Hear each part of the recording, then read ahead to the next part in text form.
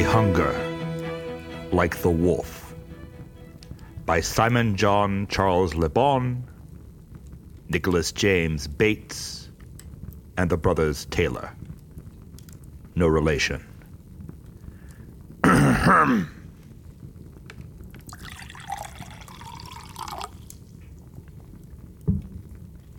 Dark in the city. Night is a wire. Steam in the subway. Earth is a fire. Do-do-do. Do-do-do. Do-do-do. Do-do-do. Do-do-do. Woman, you want me. Give me a sign. And catch my breathing even closer behind. Do-do-do. Do-do-do. Do-do-do. Do-do-do. Do-do-do. In touch with the ground, I'm on the hunt. I'm after you. Smell like I sound, I'm lost in a crowd. And I've hunger like the wolf. Straddle the line. In discord and rhyme?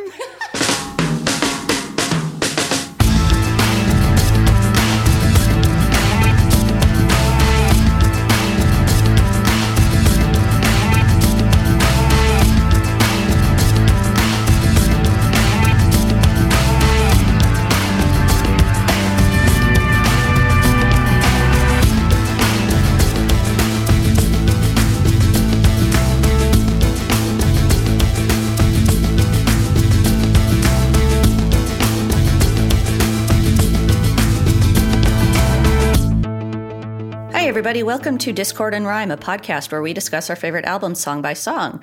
We are on both Twitter and Instagram at DiscordPod, and you can find show notes and our full episode archive at discordpod.com. And subscribe to us on iTunes, Stitcher, Spotify, and wherever fine podcasts are streamed. I am Amanda Rogers. Rich Bonnell. Phil Maddox. And back by popular demand, Libby Cudmore. Woo! That's right. Libby has been on our podcast before. She hung out with us to talk about the B-52s a while back, and we loved her so much we made her come back again. Yes, thanks for having me. Yeah, thank you so much for coming again. She has two podcasts of her very own, the OST Party and the Shattered Shield, which you should listen to because they're both awesome. And she's also the founder and curator of #Record Saturday on Twitter. Come join us every Saturday. We listen to a record. It's fun. It's very fun. All right, this is our holiday episode, but Rich has stolen Christmas. That's right. And has an album for us this week. What album are we talking about, Rich? It's time. It's finally time. We're doing Duran Duran's Rio. Woo! All right. Why this album and why now? Well, we're doing it for the holiday episode because this episode is my Christmas present to myself. We've been going through our favorite albums of all time lately, or at least some of us have. Like Will went through Yola Tango's I Can Hear the Heart Beating as one, and Amanda went through the Moody Blues' To Our Children's Children's Children. Rio is my favorite album of all time and has a shorter, much more efficient name. 3 letters. Beat that. I can't argue with that. What's its relationship to Henry Cow and the rock-in opposition movement? I'll stop now. Okay, Rich, what is your personal history with Rio? How did it come to be your favorite album of all time? Oh, Rio and I go way, way back. This is primordial. Just damn primordial. So, awesome. In 1997, I'm pretty sure I was the youngest known Duran Duran fan, or at least a statistical outlier. I'm definitely one of the only people who got into them through their album Medazzaland, which features only 2 of the original band members, is almost comically uncommercial, and crashed and burned so spectacularly on the charts that their label dropped them. It's best known for the single Electric Barbarella, which had a really, really sexist fembot-themed video, which I don't recommend watching, but the song is pretty good. Well, obviously, I'm going to go watch it now.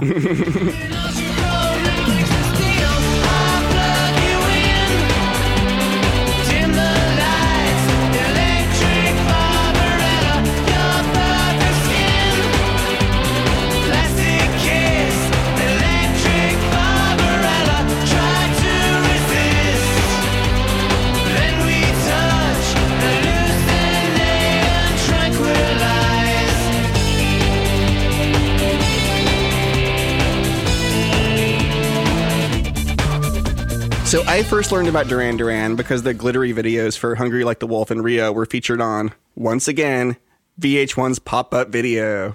Pop into it. Yeah, we only talk about pop-up video when you're here, Libby. I'm the pop-up video maven. Bring it back, I say. We should do a pop-up video podcast. Oh, that'd be so fun. Yeah, how would that even work? It should be a video podcast where we pop up our own facts over pop-up video.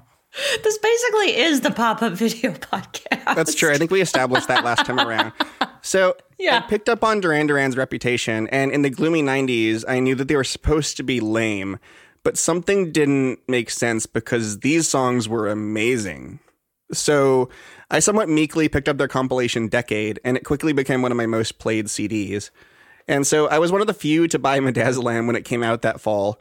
I believe it was on release day, actually. I went to the store on release day and I bought like an album that nobody else bought. And the rest of their catalog followed as allowance money, holidays, and birthdays would allow. So when I got into Duran Duran, most of their fans had just hauled ass after their disastrous 1995 covers album, Thank You. Not nearly as bad as people say it is, by the way. Yeah. It does have a very like ill-considered cover of 911 as a joke on it, though. Yikes. Oh, dear. They didn't think about that one. So among my age group, listening to Duran Duran's albums felt like exploring a derelict vessel or, say, like abandoned Second Life world. Someone in high school asked what I was listening to once on my headphones and then got an earful of I Don't Want Your Love, and he practically recoiled in terror, asking me if it was New Kids on the Block.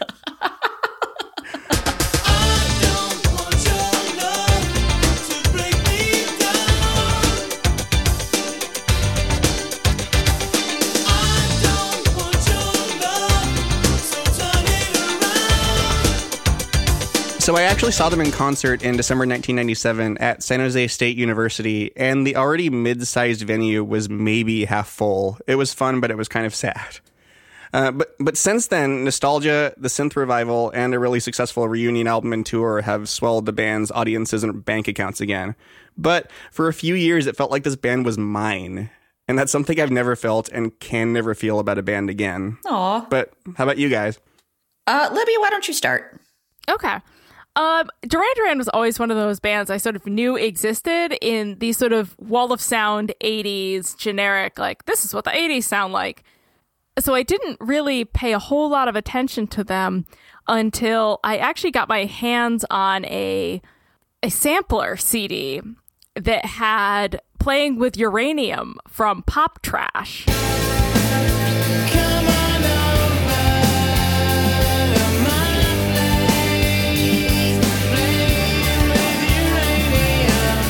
Wow. I was not expecting Pop Trash to come up this early in the episode. Yeah, so, and I really liked that. And then at an 80s night at Binghamton University, I won a 80s costume contest because that's just how I dress. What was the costume? I need to know. It was just kind of a Cyndi Lauper-esque outfit because that's how I dressed in 2004. Oh, that is fantastic. Yes. Well, thank you. And I won, again, another compilation CD that had Hungry Like the Wolf on it. But I really got into this album in 2009.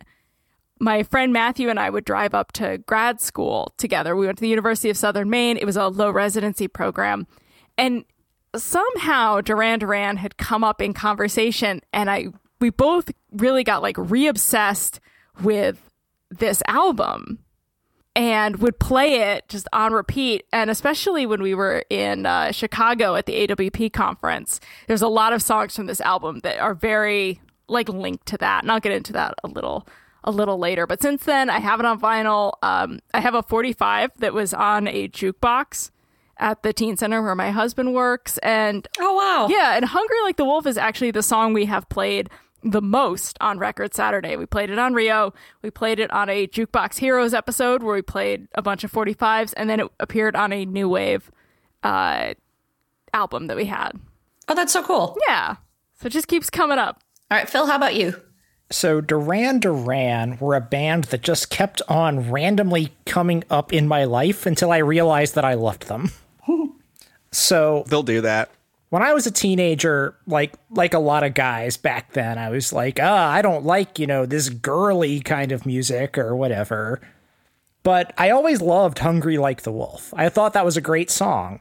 And a lot of people treated Duran Duran like they were some kind of, boy band thing or whatever, which, by the way, I've also gotten over my thing about like boy bands because there's a lot of great like Backstreet Boys songs or whatever. But anyway. Okay, you're wrong, but... Yeah. And here's the thing, Phil. Never trust anyone who claims they don't like Hungry Like the Wolf. Yeah, Exactly. they're liars. Yeah. So I like that song enough that I finally swallowed my pride. I special ordered a copy of Rio from a local record store because I was never a greatest hits person. I'm like, no, give me the album. So I got Rio and I listened to it a bunch and really liked it.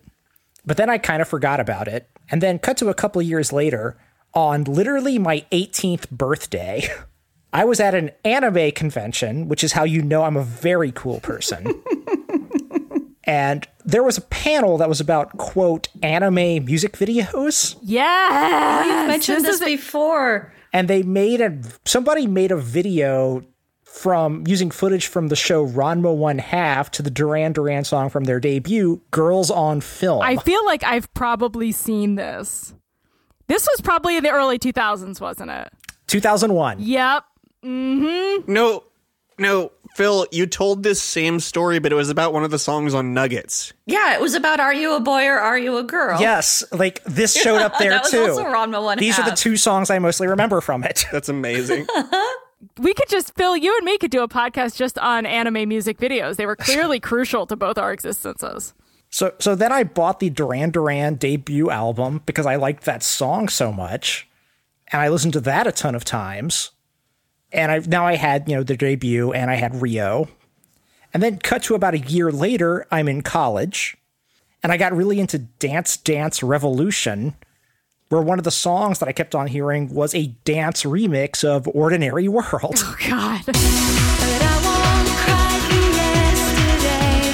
There's an ordinary world. Somehow I have to fall. I was not expecting that to be the song. No. Have you guys heard the dance remix of Fast Car by Tracy Chapman? Yes. And you're like, who thought, yes, this is a song people want to dance to? That's a good idea. So then, Oh my I ended up gosh. buying, Duran Duran's second self-titled album, aka the Wedding Album, and I liked it a lot. And at that point, I'm like, 3 different times Duran Duran has come up, and I've bought one of their albums and loved it. Do I love Duran Duran? I think I do. And then I ended up eventually just getting all of their albums. I'm still missing one, but I have every other Duran Duran album and just realized I love this band, and I still do. Which one is missing? I do not have Big Thing. It's okay. That's my review of Big Thing. Okay. We're not doing a Big Thing episode. No. Not related to XTC's Pink Thing. Well, as I often am on our episodes, I'm the one who doesn't really have a history with this band, besides the same history that everyone who was alive in the 80s has, which is liking all their radio hits. And I own a few of their songs on various 80s compilations that I've picked up over the years, but I never bothered to look into their actual albums until preparing for this episode. And I was very surprised and delighted to learn that they're not just a singles act. So this has been really great fun for me. Yeah, this is a solidly good album, like start to It finish. is. And some of their other ones, I'm like, meh, there's a handful of songs, but this one, there's not a weak track on here. Yeah, we'll discuss later Duran Duran later. There's some good stuff, but they never hit this peak again. Mm-hmm. So if this is their peak, how did they get to this peak and what happened after? What's the history of Duran Duran, Rich? All right, let's hit it.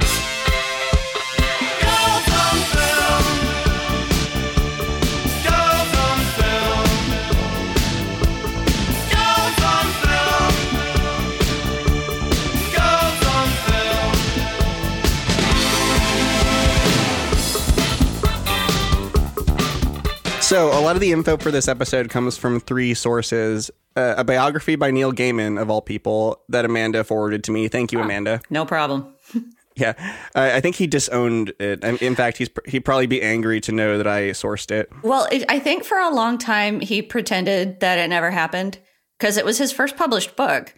But then probably somewhere between 5 and 10 years ago, I bought it as part of a Humble Bundle where he released a whole bunch of his old writing that had never been put out before. And that was pretty fun. It's pretty good. It's not as good as Good Omens, but, you know. Sandman was about Duran Duran, right? Better than anything his stupid wife ever did. Right? So the second source is an excellent BBC documentary on the making of the album. I'll put that in the show notes. And also countless forum posts obsessing over the synth sounds on this album. Rio is a really personal favorite of mine, but it didn't really occur to me before starting research exactly how popular this album was. Mm-hmm. It was huge, but it's built up a legendary status over the years. So, like I said, this band was mine, and I was shocked to discover that people used to love them. That's kind of how I felt about the Smiths. Like, wow, I'm not the only person who likes this album. That's weird. Yeah, I think that's really the only time that bands can be yours. So, Duran Duran. They were formed in 1978 in Birmingham, a working-class city in England's West Midlands county that Gaiman wrote was notable mostly for its flat, Brummy accent, its complex of motorways, and its, quote, rather ghastly blue and cream-colored double-decker buses. I think you mean rather ghastly. Oh, sorry, rather ghastly. But also a significant youth population and a diverse and vibrant musical culture. That's where Black Sabbath are from. That's where the Moody Blues are from. And Black Sabbath is playing at a really shitty venue in Albany. And my friend Marvin's band is opening for them. Ooh, nice. Oh, that's awesome. Congratulations, Marvin. Yeah, way to go, Marvin. You're a good dude. He really is. Go Marvin. So, Birmingham native Nicholas James Bates stepped into this musical culture when he dropped out of school at 16, went on the dole, took the name Nick Rhodes for, quote, aesthetic reasons, and taught himself to play the synthesizers. Did he name himself after the Fender Rhodes? Perhaps, yeah. That's the only quote I was able to get out of him personally, you know, with all my badgering. Rhodes' friend John Taylor, who lived just down the street from him, he dropped out of art school, joined him on the dole, and the two set out to form a band. Hi-ho, hi-ho. So, the earliest incarnation of the band consisted of Rhodes, backed by Taylor on guitar, Steve Duffy on vocals and bass, and Simon Colley on clarinet, interestingly enough. Huh. Yeah, Taylor dismissed this early lineup as a joke, saying, quote, we were really on a bit of an art school trip at the time.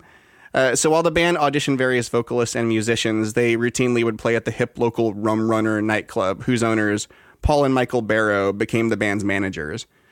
So the band took inspiration for their name from another local club called Barbarella's, named after the 1968 Jane Fonda sci-fi film Barbarella, whose villain is named Duran with D's on the end. So Rhodes and Taylor either misheard the name or just thought Duran Duran sounded better, which is true. Either way, that's the name of the band. So through some ads and chance encounters, Taylor and Rhodes assembled the classic 5-piece Duran Duran lineup, whose names will be accompanied by Neil Gaiman's description of each of them. First, we have the founding duo of Nick Rhodes on synths, who, quote, enjoys being and working in a studio and taking photographs, and John Taylor on bass, quote, the glamorous one, fascinated by the tinsel and glitter of the high life. From there, they went on to hire two more completely unrelated Taylors, a feat, to my knowledge, unduplicated until They Might Be Giants recruited their 3-piece band of Dans in the late 90s. So they met drummer Roger Taylor at a Birmingham party, and he is, quote, quiet, ostentatious, the most down-to-earth member of the band. His nickname was apparently Froggy Barnacle within the group for reasons unknown. I don't want to know. That would ruin the mystery. Mm-hmm. That also, mystique. I just want to mention that Boston had two different drummers named Fran, which is along these same lines. Was Fran Drescher ever a member of the band? Not to my knowledge, but we should look into that. She sang Amanda. And finally, they recruited their vocalist after hundreds of auditions for singers came up short, and Rum Runner bartender Fiona Kemp suggested her ex-boyfriend, Simon Le Bon. Gaiman describes him as, quote, the good-looking vocalist, lyricist, and frequent frontman, and an early article about him listed his hobbies as, quote, painting, music, writing poetry, and the study of heraldry. The study of models. Every time I hear his name, I just hear it in the sound of Mike Doughty. Simon Le Bon, Simon Le Bon. Not our first super Bon reference on this show. I was just thinking that too. So the band got its break opening for singer Hazel O'Connor, and it didn't come cheap, with Michael Barrow actually mortgaging his flat to buy the band onto the tour. But it was apparently the best £15,000 he ever spent, quote, because after the tour, labels were just falling over themselves to sign them. So Duran Duran eventually went with EMI, a major label that had signed Kraftwerk, Kate Bush, Olivia Newton-John, and Queen, and they released their self-titled debut in 1981. They attracted some controversy with the raunchy wrestling video for their number 5 UK single, Girls on Film, directed by Kevin Godley and LOL Cream, formerly of 10cc. It's actually LOL Cream. I just wanted to say that.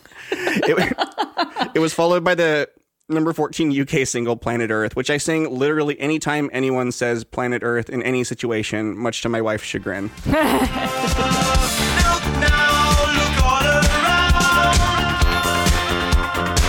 There's no sign of life, voices, another sound. Can you hear me now? This is planet Earth. You're looking at planet Earth. Ba, ba, ba, ba, ba, ba, ba. This is planet Earth. So the debut was produced by Colin Thurston, who had worked with Iggy Pop and David Bowie, and he went on to produce the band's 1982 follow-up and subject of today's episode, Rio. So the debut had done well in the UK, but failed to crack the US charts. But in a choice that proved to be pivotal, EMI sent the band to Sri Lanka and Antigua to film a series of exotic music videos, apparently for a video disc that the label ultimately scrapped. It's interesting seeing like these, like what they thought music videos were going to, like the direction they thought they were going to go in. Video disc. I don't even know video what that is. discs.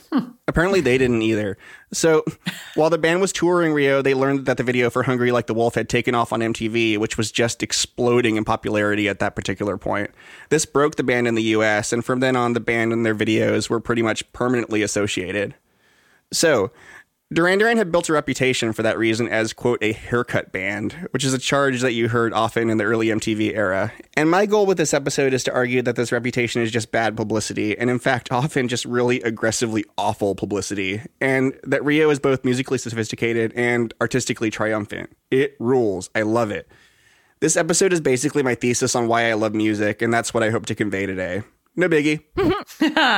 So That seems pretty basic. I will state that I had heard about their reputation in that way, but even when I was like a teenager who was kind of prejudiced against this kind of music, I have still to this day never actually seen a Duran Duran music video.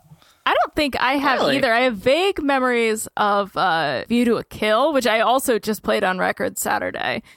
But it might be a fever dream. I don't know. I haven't gone back and watched any of the videos. The only one I know I saw as a kid on MTV was the one for the song Rio. Because that one was on just constantly, even, you know, when I was like 8 or 9 or 10, which is in the late 80s. That lasted a long time. Yeah, I think I primarily saw the ones for Hungry Like the Wolf and Rio, and like I said, mostly through pop-up video. I think it's a case of like if you were there when they came out, you knew them because of their videos. Yeah, because again, when I think of Duran Duran in music videos, I think of Akane from Ranma 1/2 taking photographs, and I'm pretty sure that is not an official Duran Duran music video. This is so dorky. I love only. this. I feel like vindicated somehow. Well, anyhow, we have lots of time to talk about the videos, so let's take a quick break, and then we'll come back and get into the album.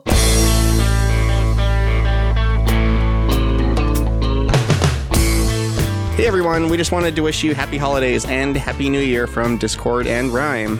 So this is the end of our second calendar year, and we've kind of sort of built an audience, which is exciting. And we have some really just kind of bazonkers albums planned for 2020. Yeah, it's going to be fun. I'm excited for a lot of these. And since we've been awesome this year, we're going to ask for a few stocking stuffers. We would love it if you gave us a rating, and especially if you left us a review on Apple Podcasts, Stitcher, or any other service with ratings and reviews. And we also have a Patreon at patreon.com/discordpod with some cool perks. So, like, what do we have for our $3 tier, Amanda? Exclusive bonus episodes that you won't find anywhere else. Not available in stores. Yeah, Amanda and I have already recorded an episode on Garbage's version 2.0, and we have some other stuff planned in the future. And if any of you really enjoyed our holiday episode from last year and would like more holiday song recommendations from your pals at Discord and Rhyme, go to discordpod.com/blog and you will find this year's playlist. And with that, back to Rio.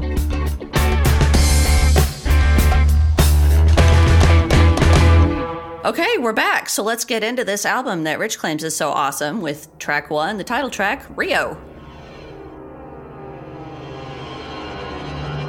Are y'all ready? Because here we go!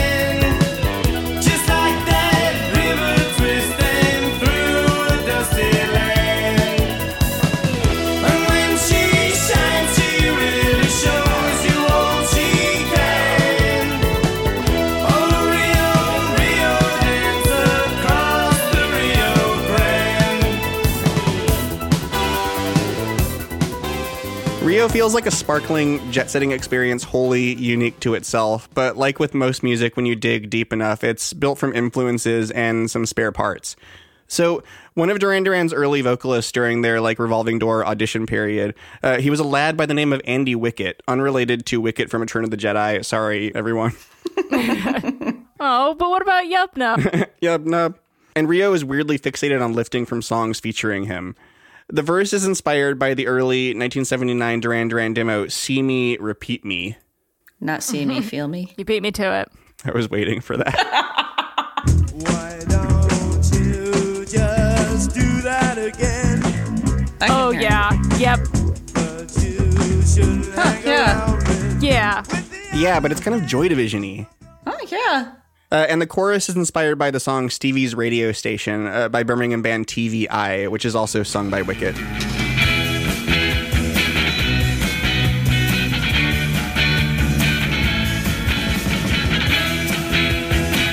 Yeah, the chord progression is the same, isn't it? Yeah. So it's just little bits and pieces. But this is also a good excuse to talk about Duran Duran's influences and how they blend together.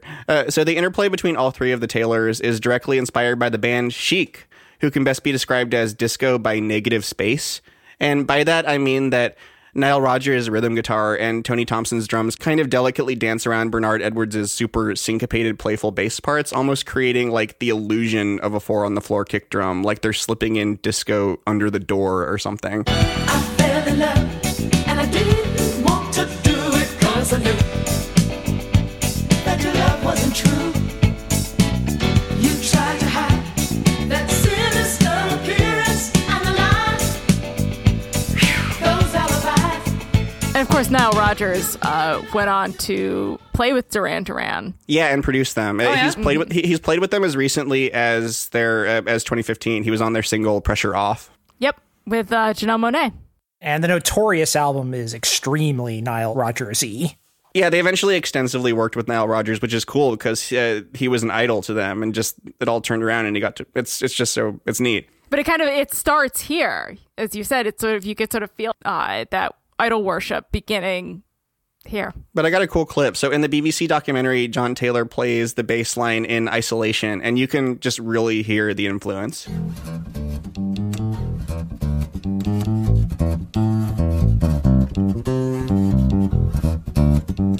That is a cool bass line. Oh, yeah. Yeah, seriously. So the reason that US audiences got down to an ass-shaking disco groove in 1982 when disco was not cool is because the people who aren't named Taylor in this band disguise it by drawing from Duran Duran's other major influence, Roxy music. So Simon Le Bon, he owes much to Brian Ferry's theatrical avuncular style, and his suave performance here is almost like 007, 3 years before they actually did a Bond theme. Take me on a roller coaster. Take me for an airplane ride. Take me for a 6-day wonder. But don't you pull my ride side by side. What's real and make believe? Baby James in Acapulco, we are flying down to Rio. His interplay with Nick Rhodes also brings to mind Brian Eno, except Rhodes successfully manages to fade into the background. And for more on that, check out our Brian Eno episode. So I also want to zero in on Simon Le Bon's harmonies, and I have another clip from the BBC documentary of Nick Rhodes talking about that. It's pretty cool. Her name is Rio, and she dances on the sand. Yeah, Simon's voice, That sounds so cool. when he harmonizes with himself, becomes so thick and lush. I mean, I've rarely heard other people's voices blend so well with themselves. Yeah, so that's one thing I didn't notice about Duran Duran before watching that documentary. Simon Le Bon, for the most part, usually just harmonizes with himself, which is something you don't get a lot. I didn't realize that either. Yeah, it creates I don't want to say wall of sound, but I like that idea, that it's lush, and it creates a sort of pillowy, Yeah. you sort of feel it like static. Yeah, and that's one thing I've always liked about it. Somehow those harmonies always just sound so dense, even though it's only 2 parts, but somehow it's just really thick. Yeah, it must have been tough to reproduce live, or they just use tapes or something. I don't know. I've heard their album Arena, which was a live album, and I'm pretty sure it uses tapes or overdubbing extensively. I'd have to ask. I have a friend who has seen, my friend Michelle. I want to give her a shout out. She's like a huge Duran Duran fan. She has seen them probably as many times as I've seen Steely Dan, which is a ridiculous number of times. Wow. Yeah. She's done the meet and greets too. She's got pictures of her with Simon That's Le Bon. so cool. It's so cute. Yeah. And so one final influence, there's even a bit of Keith Emerson, sort of. That dissonant opening, which is sort of like a cresting wave made out of jagged metal or something. It's the sound of metal rods being thrown onto piano strings. And then they reversed it. So Rio is prog. Awesome. It's another album that is prog. I will accept that, yes. Yeah, let's go for it. This is basically Take a Pebble. Yeah, seriously. Yeah, it's so, I love that sort of plinkiness of it because it comes on so strong. And it right off the top, like they don't ease you in and then hit you with the big number. They start with it, which is like, how do you get better from here? But they somehow do. This is, I don't love the B-side as much, although my favorite song is on the B-side. But this A-side is completely solid. And finally, the synth sound throughout the song is an arpeggiator, which is going to come up several times on the album. And so I don't put my foot in my mouth. Holiday producer Mike, what's an arpeggiator? An arpeggiator is a feature included in some synthesizers that generates a sequence of notes based on whichever keys the player presses simultaneously on the keyboard, thus creating an arpeggio from a chord. The resulting arpeggio can usually be played either upwards, downwards, or in random order. The last of these seems to have been a favorite of Duran Duran, as they use it in both Rio and Hungry Like the Wolf. I always wondered, like, how does something sound like glitter? That's a good way to put it. Now I know. Very good way to put it. Yeah. Yeah, it's a beautiful sound, and you hear it several more times throughout the album. Yes, we do. Phil, what do you think about Rio? That's a pretty great song, as I think has already been covered. I think one thing about Duran Duran that I think a lot of people don't talk about enough is just how great the bass lines on a lot of their songs are. The bass line makes this song. The bass here is not just keeping the rhythm or accentuating the guitar. The bass is the main rhythmic thrust of the whole thing. And it's absolutely fantastic. If you subtract that bass out, you don't really have a song. But I love, a good solid bass line, and this just kills it. One thing I'll point out here is I've probably heard this album 100 times at least. I still don't know all the words to this song because I generally just don't pay attention to the words on Duran Duran albums because I'm pretty sure nobody is listening to Duran Duran for the words. If you are, let us know. But to me, they're a band that's very much about the sound rather than the specific things they're saying. I somehow feel that there's not like a Paul Simon in the background here, like putting together just amazing lyrics. Yeah, I wouldn't say these are great lyrics, but I would say they're great words. I think that's the thing about like Simon Le Bon is that like it's just great imagery. He says it really well. It's always in a new rhythm. It makes it tough to do on karaoke, but you eventually learn it and you sound really awesome. Specific lyrics and lines will stick out to me, even if the entirety of the song does not. There's always just bits and pieces that stick with me. Yeah. Yeah, he puts together words that are fun to sing. The writer in me loves the descriptions in here. It means so much to me, like a birthday or a pretty view. You're like, those things do mean a lot to me. I would not have thought to put those together. And cherry ice cream smile. You're like, I want a man to describe me like that. I want somebody to describe me the way. Yeah, but then he says, I suppose that's very nice. But like that's incredibly British. Like, of course it's underplayed. They can't show emotion. They get excited by ice cream. I mean, let's be real. Yeah, I think Simon Le Bon's lyrics in general, like, really, really run the gamut. Like, New Moon on Monday opens with Shake Up the Picture, the Lizard Mixture. Yeah, and let's not even talk about the reflex. I mean, come on. It's a lonely child. Yeah. Oh, is that what that line is? We'll talk more about the reflex later. Just you So this wait. song is about like an animated bird from a recent movie, right? Shut up. Yeah. That's when I was looking, gathering my information. That was the first thing that came up. Like, I just Googled like Rio, and this wasn't even on the first page. I was like, are you shitting me? Ridiculous. And I have to ask, has anybody seen that stupid movie? I have not. not. And I even have a young child, and I've never seen it. Okay, because I want to know, I feel like there's probably a dance party to this song at the end of it. And I need to know that so that I can add it to my like list of things I hate. Are you going to cover it on the OST party? Probably not. Well, as for me, I think this is a super fun album opener. And I like Simon Le Bon's voice a lot. It sounds really unique. And he's really going full bore here. He's one of those singers where it feels like all they have to do is just open their mouth and this giant, powerful sound just pours out of him. Oh, yeah. Which I enjoy just a whole lot. And besides that, I mean, the song is just superhumanly catchy and it's a ton of fun. And so it's a really, really great introduction to everything that comes after it. But I will say that about 90% of that is the chorus. The chorus of the song is freaking amazing. And to be honest with you, I like the song. I like all of the song. I don't mean to imply that I don't, but when it's not actually playing, I have no idea how the verses go. I just heard it 5 minutes ago, and I have no idea how the verses go. All I can hear in my head is that friggin' amazing chorus. That's fair. You could probably put them all out of order, and it would still sound great. But what I mostly think about with this song is that bass line, though I must admit I frequently get it confused with the bass line from Megadeth's Peace Sells, But Who's Buying, which other listeners about our age will remember as the bass line sting that was used in the MTV news alerts. It's a very similar bass line, albeit used for very different purposes. All right. Speaking of MTV. Yes, let's talk about the video.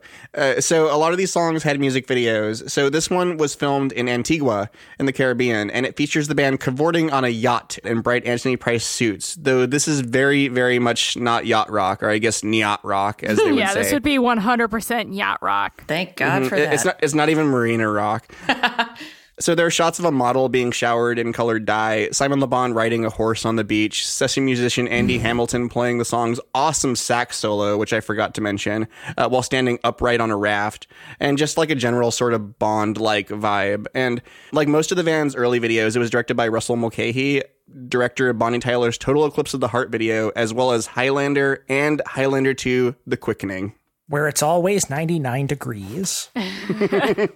Yeah, this video is the only Duran Duran one that I actually remember seeing as a kid. And that's partly because usually we didn't have cable at home. But I went to a babysitter who did, and we watched music videos all the time there. So I do remember it from then. But honestly, I watched it again, and it's a lot more awkward than I recalled. Like, I like it, but there are big parts of it that look like it was filmed by their buddy who just happened to own a camcorder. Early 80s MTV videos are hilariously awkward if you watch them now. Yeah, they are. Yeah, the most expensive videos look like crap. It's pretty funny. It's the Wild West of music videos of the early 80s. Well, I guess they couldn't all be money for nothing. Right. The Michael Jackson videos still look great, but on average, they look absurdly ridiculous. Mm-hmm. I just have a quick note. Somebody mocked up my vinyl because they wrote, I think it must be where it debuted on the charts in America, because next to Rio, it says 4983, number 14. Oh, wow. So, which is neat. I like that kind of stuff. That's really cool. That's one of the fun things about buying secondhand vinyl. You get the prior owner's little notes and things. Yeah, and apparently this was released in the United States on April 2nd. So I guess that's when it hit the charts. That's so cool. Yeah. I remember following Medazzaland on the charts. It debuted at like number 57 or something, and I was thinking, all right, it's going to climb from here. It didn't. All right, well, I think we've discussed Rio pretty thoroughly.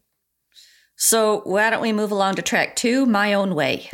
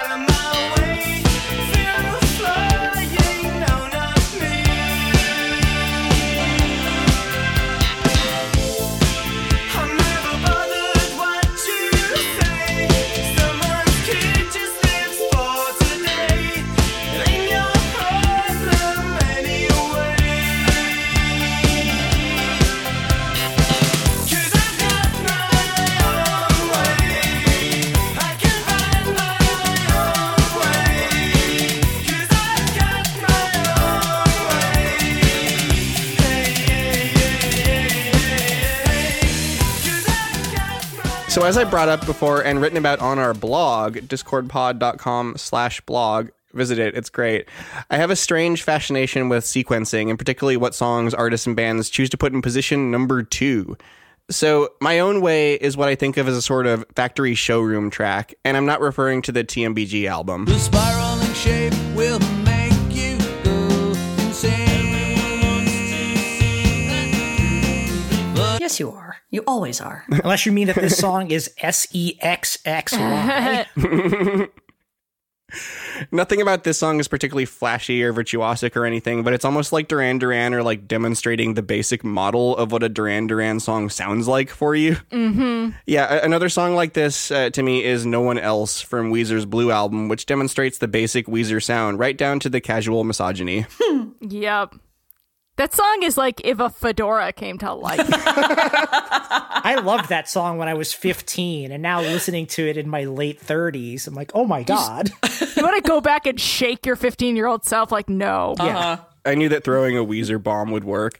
So, Oh, yeah. what is the Duran Duran sound? Broadly speaking, they were new romantics, which is a high glamour, high fashion group of bands that were inspired by, like, say, David Bowie, T-Rex's Mark Bolan, and, of course, Roxy Music. And kept the ruffled shirt industry in business for years. Hell yeah. You can basically hear the makeup in this music, like it's smeared all over the synths or something.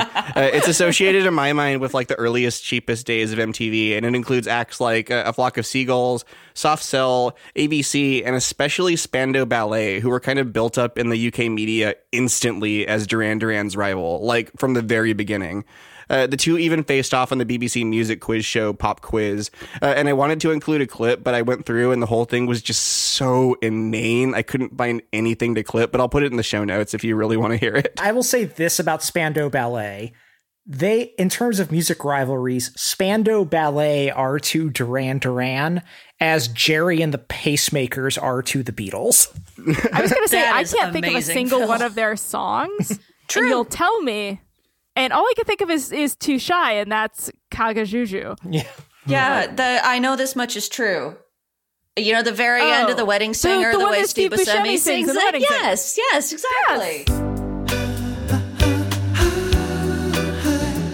And I did that song on the OST party, and I still can't even remember it. Robbie That's how and much Spandau Ballet means to me. Julia. Yeah. Yeah, and Amanda and I have already argued about this, but I hate that song. I'm sorry. Yeah, you're There was an stupid. episode of Modern Family that supposedly featured a member of Spandau Ballet, but they couldn't even get a guy from Spandau Ballet to be in the episode, so they just got an actor to pretend to be a member of Spandau Ballet. I think if I was in Spandau Ballet, I don't think I'd want to tell people that either. I don't think I'd want to admit it. Do you guys know how they got their name? I do not. The Spandau Ballet refers to, you know what Spandau Prison is, right? No. That is the Again, I do prison not. where the Nazi war criminals were held. Like, that's where Albert Speer and Rudolf Hess were. And the Spandau Ballet refers to when they were hanged, when they were put to death, their feet would twitch. That's dark. And that was referred to as the Spandau Ballet. That is the darkest thing I have literally ever heard in my entire life. I Wow. know. It's not Holy horrible. shit. And yet they were like a band that just sounds like glitter on the dance floor. Uh-huh. It's not the glitter that Duran Duran is the glitter that comes from the cannons. Spandau Ballet is like what's left on the dance floor gets stuck to your shoes. Like, it's still pretty, but it just isn't the same. And they're named after Nazi war criminals being executed. I know, that's really bad. That's like a metal band. Spandau Ballet, the band that should be Spandau Ballet, should be opening for Black Sabbath next week at Upstate Concert Hall. Yeah. Yep. Sorry, Marvin. You've been booted. Poor Marvin. So on with our Spandau Ballet episode. So these bands were more united by a scene and fashion sense than any actual shared DNA in their music besides, synthesizers. But genres are a construct and it takes culture to give them meaning. So New Romantic is as accurate of a label as any other. So there. And as I'll talk about later, a lot of this image was readily thrust upon them by the UK press from pretty much the moment they stepped onto the scene. But anyway, onto My Own Way. So it was actually the first single from Rio, technically, but only because they recorded and released it as a standalone single in November 1981 before the rest of the album. The single version is much more explicitly disco, featuring a string arrangement and a more up-tempo beat. I'm never bothered what you say. Someone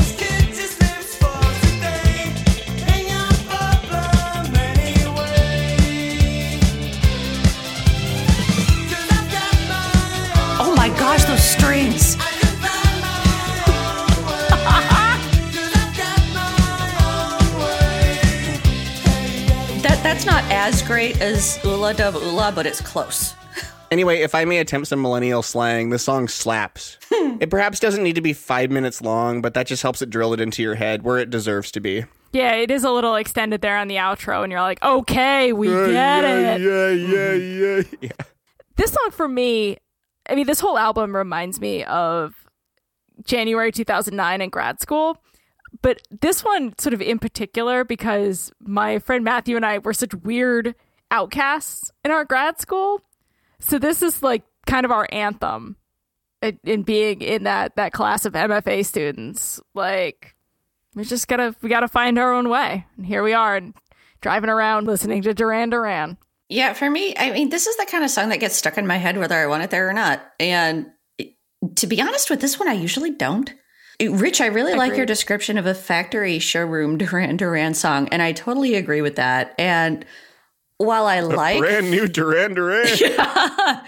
And I like factory issue Duran Duran just fine, but this is missing the little upgrades that make their other songs great. You know, like the power windows and the sunroof and whatnot. Yeah, this is very much like the Model T, like as it comes from the factory before you have all the other parts. Yeah. Yeah, it's the Honda Civic of Duran Duran songs. It's functional. It's just not sexy. It's not the flashy car that's going to catch your attention when it drives past your house. Yeah. But it's got its own way. Yeah. It does. It's definitely the song on this album that sounds most like their first album. Oh, yeah. Because generally speaking, Rio, Duran Duran's second album, has a much warmer, more commercial sound than their debut. Their first self-titled album, they would have another one later, which was pretty cold and new wavy. This was clearly an attempt to be more commercial.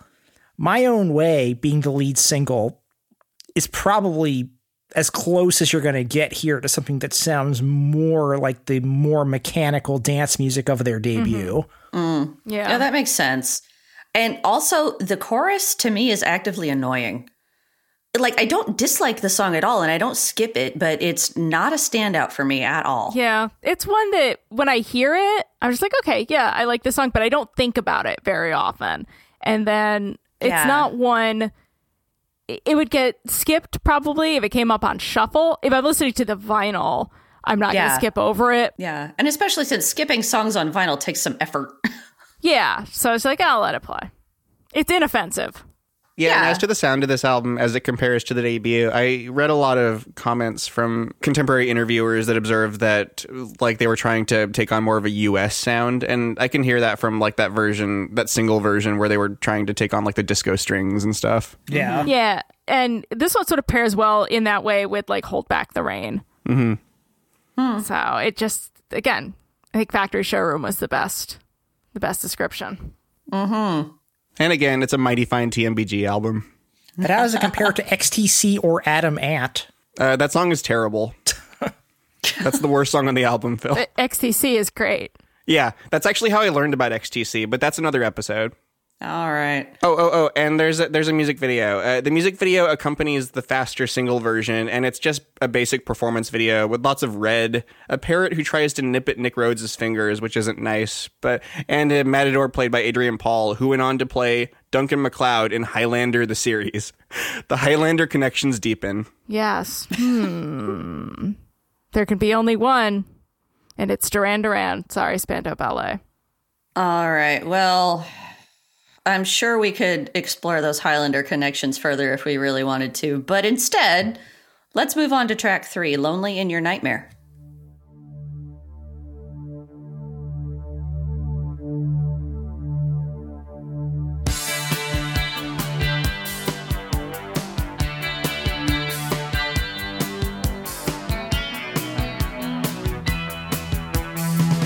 Even on the darkest night when empty promise means empty hand, and soldiers coming home like shadows turning red, and when the lights of hope are fading quickly, then look to me. I'll be your home, an angel, I'll be in your head.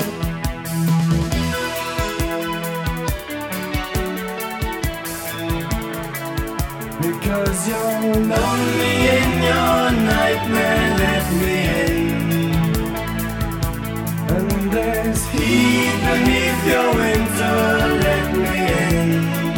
I'm listening real hard to these harmonies now that I know it's all him.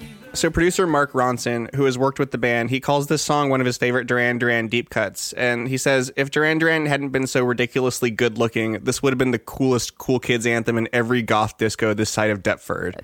I agree, Mark Ronson. Legit. I agree. I'm still sick of Uptown Funk, though. So this song almost presents an alternate, like more Birds influenced Duran Duran sound that they never really chose to develop. And that's one of the reasons I love it. But I was having trouble nailing down exactly why this song seems so uncanny and so little like the Duran Duran I was used to.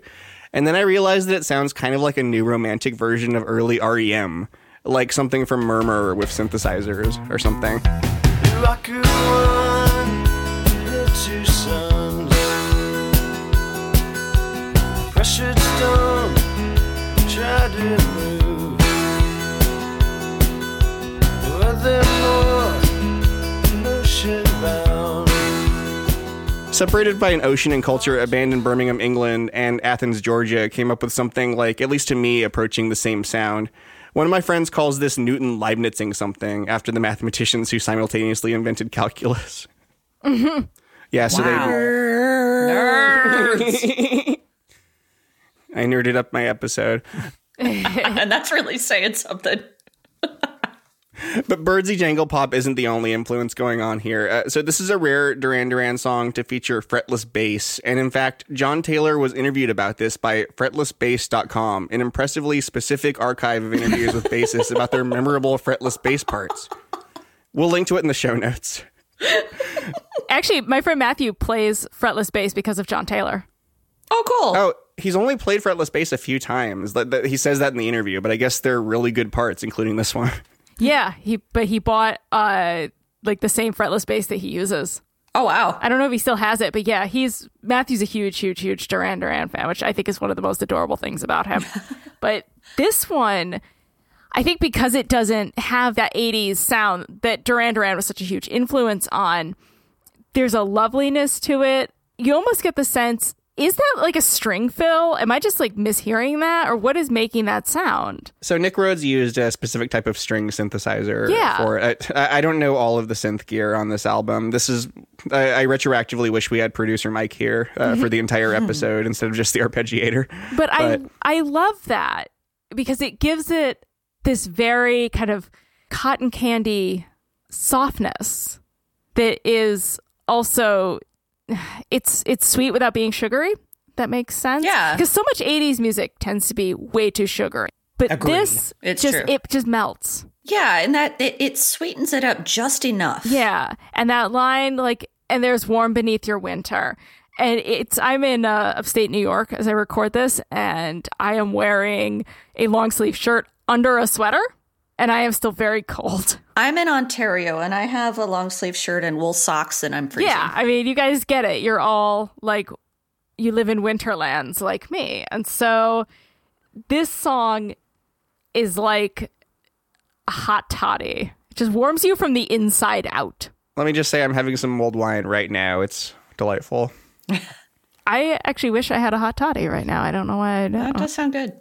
Yeah. Oh, and one more thing about the bass work. So Taylor says in that interview with fretlessbass.com that the bass work was inspired by fellow new romantic band Japan, whose album Tin Drum is very much in the same ecosystem as Duran Duran, Yes. especially the first album. Yes, it is. But now I'm scared.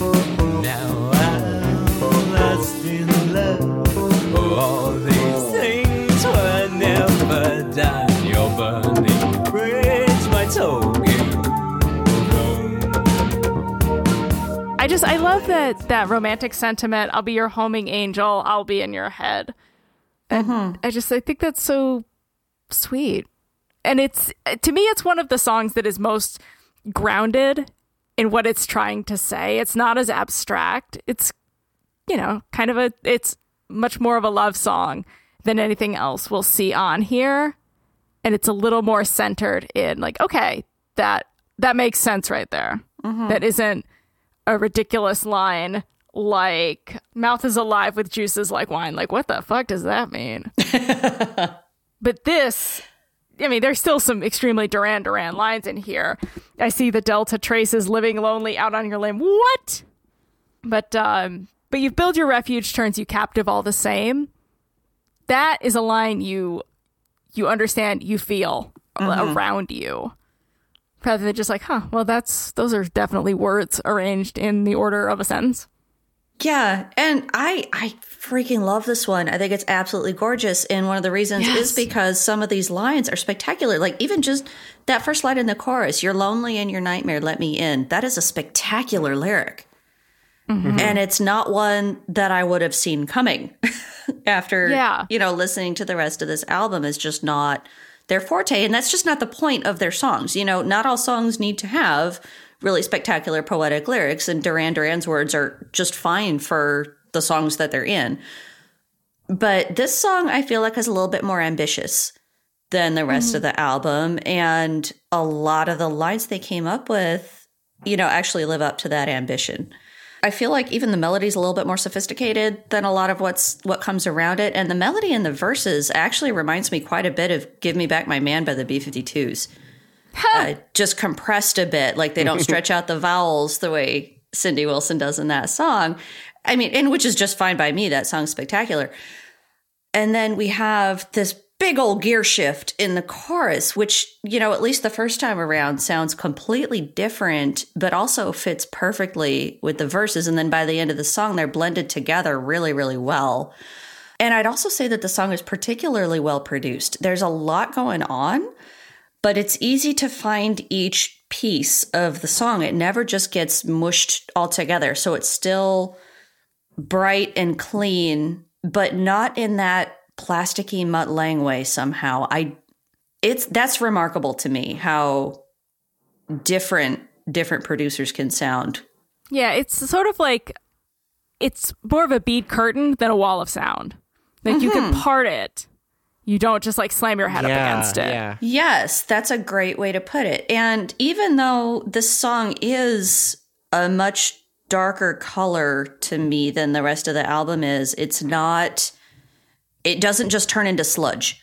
That's funny because I would say the same thing actually as we get to something like New Religion. That to me has a darker color to it, but interesting. Yeah, that does too. Now, if I may rain on everyone's parade a little bit, I like this song, but I actually don't like the production of this one very much. Really? Interesting. I think Defend the yourself. drums are mixed a little low. Like the drums kind of feel like they're in the background and aren't really driving anything, and everything else is mixed kind of too high. And it kind of, I feel, neuters the song a little bit. I wish it had a little bit more of a propulsive beat, which I think would have happened if they'd mixed the drums higher. Because as it is, it just kind of feels a little bit off to me. It's not bad. This is still a good song because, spoiler, there's no bad songs on this album. This is a very good album. But I kind of wish it had a little bit more percussion-forward production. But that's a personal preference, obviously. Yeah, I like how it's kind of floating there, personally. This one, to me, pairs with Last Chance on the Stairway. And I think, Phil, that addresses your claims there. Because that has that... I like that song the drums in that are really pronounced. And they're very defined. Yeah, I feel like this one glides very nicely. I don't feel like it needs to be propelled. But yeah, personal preference. Yeah, for sure. Oh, and this one also has a video, and it's the first of 3 on this album that were filmed in Sri Lanka. So these videos were intended to present the band as cultured adventurers who are way wealthier than an emerging band actually is. But they did a lot to distinguish the band from their peers. But viewed today, they come up as kind of tacky and colonialist. They really do. There's a particularly uncomfortable moment where the band watches some dancers and one of their faces is then superimposed onto Nick Rhodes' face. It's very strange. That's weird. Otherwise, it's mostly Simon Le Bon wandering around in search of a mysterious woman, yada, yada, yada. You can just fill in the blanks yourself. Is he wearing a white suit? Probably. Yeah. He is in all the others. Getting his Leisure Suit Larry cosplay on. Okay, well, next up is the moment we have been waiting for since we started this podcast. It's Hungry Like the Wolf. It's time. Hungry like the wolf. Hungry like the wolf. Hungry like the wolf.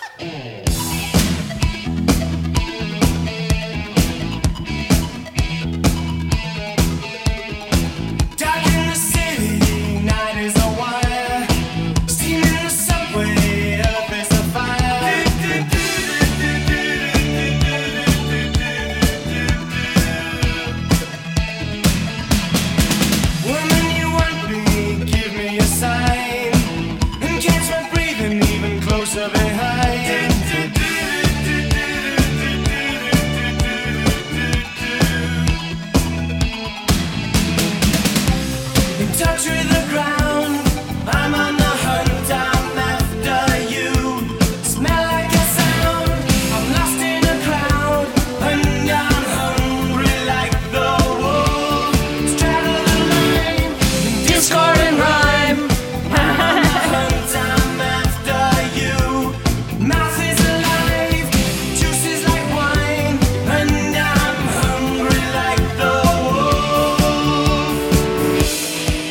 I start?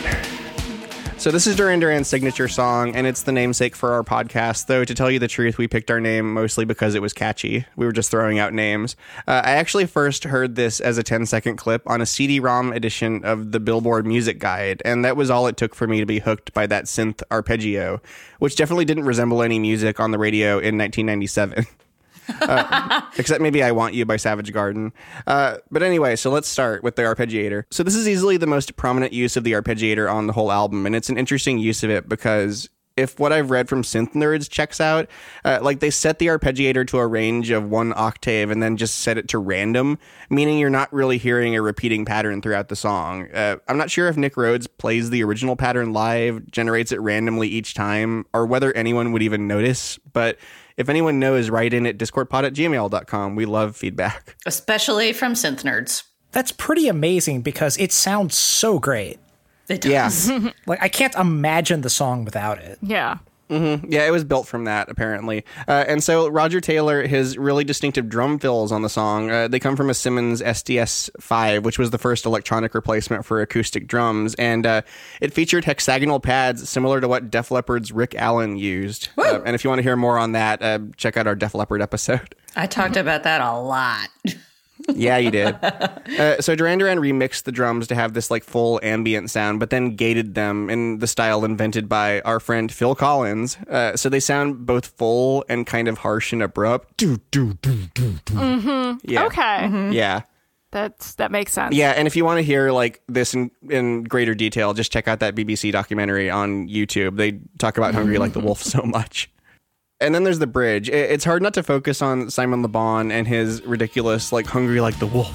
Hungry like the wolf. Which is really such a distraction from the song. It's just like, oh, Yeah. God, no.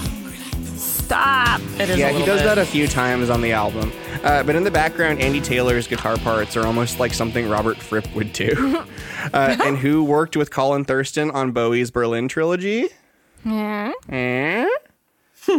So Hungry Like the Wolf has graced many a soundtrack, including Big Fat Liar starring Frankie Muniz and Paul Giamatti, apparently. But you should cover that on OST Party. But Libby and I know it best from a classic scene in FX's cop drama, The Shield, one of the best shows of all time. Yes, this appears in the episode Tar Baby in season 4. And Vic Mackey, played by Michael Chiklis, has bugged the car of Dutch Wagenbach, played by my friend Jay Carnes. They catch him singing Hungry Like the Wolf at the conclusion of an incredibly awkward date. No, wait. This is a big finish.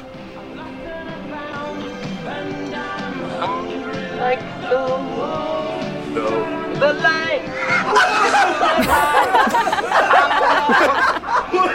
Okay, this is funny. And because the Shield writers know the value of a good setup, Mackey has a really dickish follow-up retort for Dutch later on. Have you run a canvas of the area? You know, I have run a murder investigation before. Right, and I couldn't be happier having a seasoned law enforcement professional such as yourself working the case under me. Just attack it. Like you're hungry. Like the wolf. Oh, Vic Mackey. Oh, what a jerk. Yeah, but that's one of my primary mental associations with Hungry Like the Wolf. My alarm wakes me up to the local classic rock station every morning. And this is a frequently played song on that station. So there are mornings where I wake up to Hungry Like the Wolf, and my association is so strong that my first waking thought has occasionally been that scene, which is a nice way to start off the day because Jay Carnes is ridiculously, stupidly, obnoxiously handsome. So it's just like, yes, this is actually going to be a really good day. I hear it pretty frequently. But we have a running joke, Jay and I, where he will torture me with Billy Joel lyrics because he's handsome and charming and can get away with that shit. And there was one morning where my alarm went off to Uptown Girl. And I was like, well, I'm not dealing with that shit. And it's just like slammed the snooze button. Next song that played was Hungry Like the Wolf. I'm like, yes, I have won this war. That's great.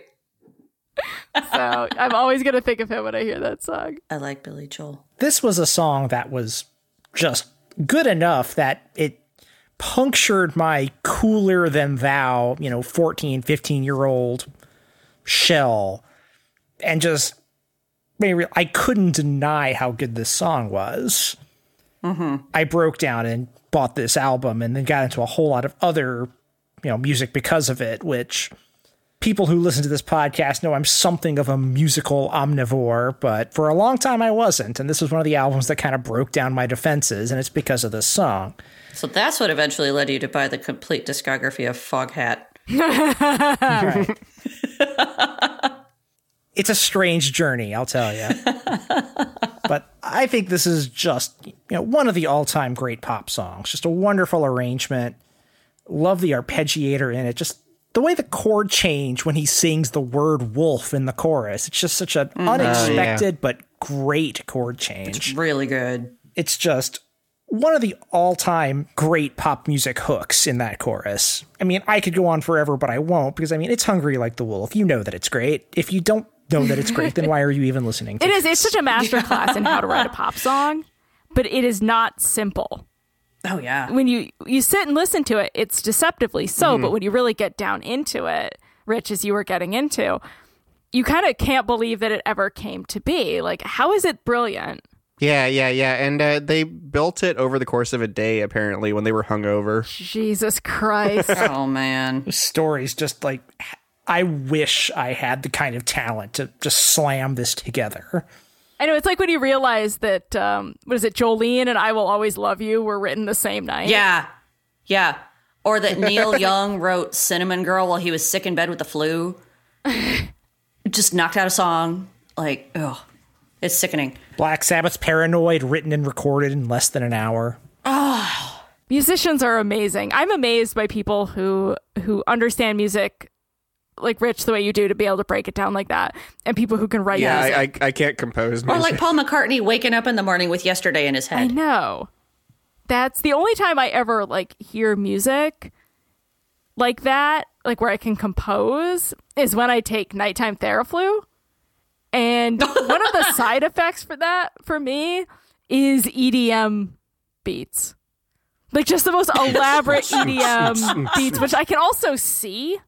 Well, I think that's listed in the side effects on the package, isn't it? I think may so. Visualize EDM beats. Yes. And if I knew how to put those down, I would be the greatest DJ in the world. What's that music? That's not music. That's EDM. It's a little bonus for our Good Place watching listeners. Thank you, Eleanor Shellstrop. So before I talk about the actual song, I want to talk about the name of our podcast just a little bit, because Rich was being way too modest there at the beginning. This was actually his idea. When we were tossing about names at the very beginning, we went through a few options. At one point, I suggested Electric Mayhem because I'm a big fan of Dr. Teeth. Mm-hmm. Who isn't? Right? All smart people are, which is why I thought it would be a good name. And then Rich popped up and said, why don't we call it Discord and Rhyme? Which was kind of a revelation for me because, until he said that, I'd always thought the line in the song was disco and rhyme. So that enlightened me. And also because, not only is it a reference to a song that everyone in the entire world knows and loves, it was also just really thematically accurate because sometimes we agree or rhyme, but other times we very much do not. So there's plenty of discord around here too. So, this works on multiple levels. So I'll never forgive your hatred of Tempest Fugit. I think I was the archetypal discord on our podcast. Go back to our Yes episode if you want to know about that one. Yeah, well, Phil, you're the one who didn't like Forever Autumn on the War of the Worlds episode.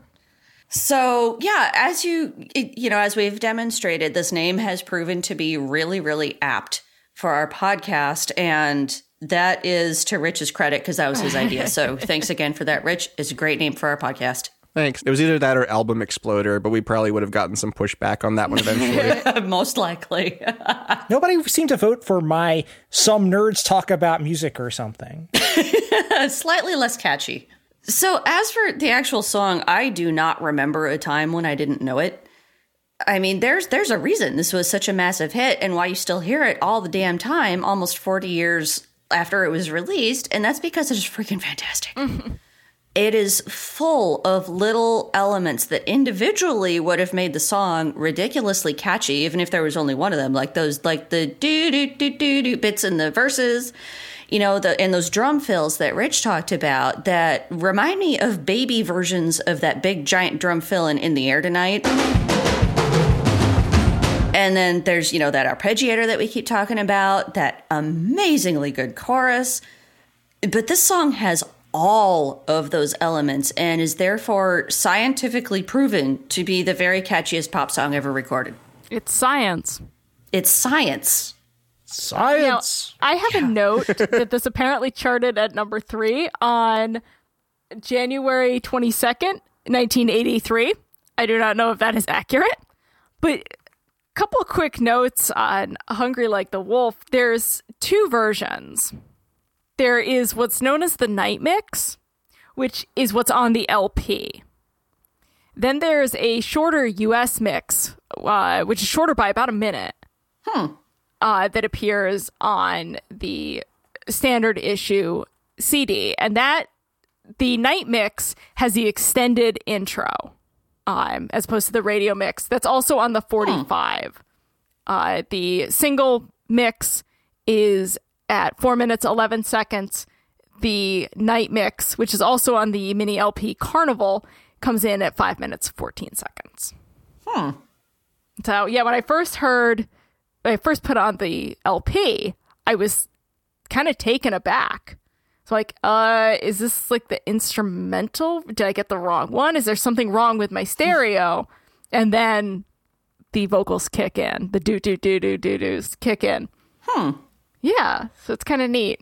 Yeah. So, again, buy records, people. Yeah. Get all sorts of fun stuff. Oh, and if you were wondering what Hungry Like the Wolf was number 3 behind, number 1 was Billie Jean by Michael Jackson. So, well, yeah. I actually thought you were going to say Billy Joel, and I was just going to storm off. Nope. But number 2 was Do You Really Want to Hurt Me by Culture Club, which that was quite a week. That is an extremely 80s week. It's like if you could sum up sure the is. 80s, it's right there. Yeah. Yeah. Oh, wow. Just scrolling down, we got Back on the Chain Gang by the Pretenders at number 5. Mr. Roboto by Styx. That was the first song on the compilation CD that I had this song on. But we should get moving. And this one, of course, has a music video. Yeah, Rich, I hear this has a music video. Tell us about it. This one, of course, has a music video. It's practically part of the song. It's another one filmed in Sri Lanka. It has an Indiana Jones theme. And remember, only Raiders of the Lost Ark was out at this point. It was brand new. And it features Simon Le Bon kayaking, crossing a dangerous suspension bridge, rising slowly out of the water, and facing off like a tiger against another mysterious woman. It is, again, colonialist AF, but it's fun. I don't know. It's a Duran Duran video. Well, you didn't mention the very best part of this video, which is Simon there are a lot of Le Bon parts. lying on his back on a rock, singing the chorus, while a young Sri Lankan child runs up from the beach and squeezes water into his mouth from a rag that he's just soaked in the ocean. Delicious. Well, that's Hungry Like the Wolf. All right, so... Okay, this podcast is over now. Yep, okay, yeah, we're calling it. No, we're kidding. We're going to move on to track 5, which is Hold Back the Rain.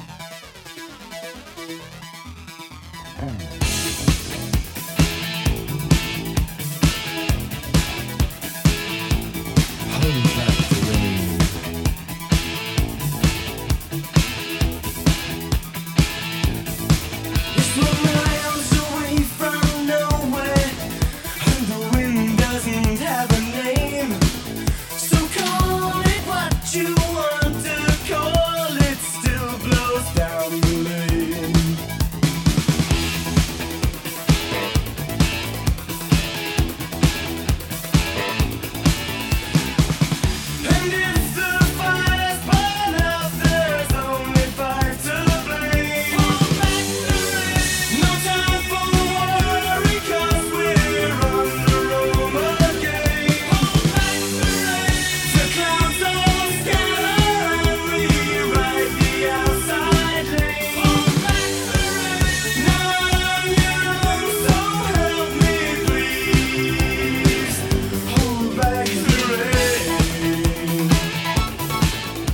As we said earlier, Simon Le Bon's lyrics are generally impressionistic and meant to be taken just more as images, and we'll hear that tendency especially in effect on the next track.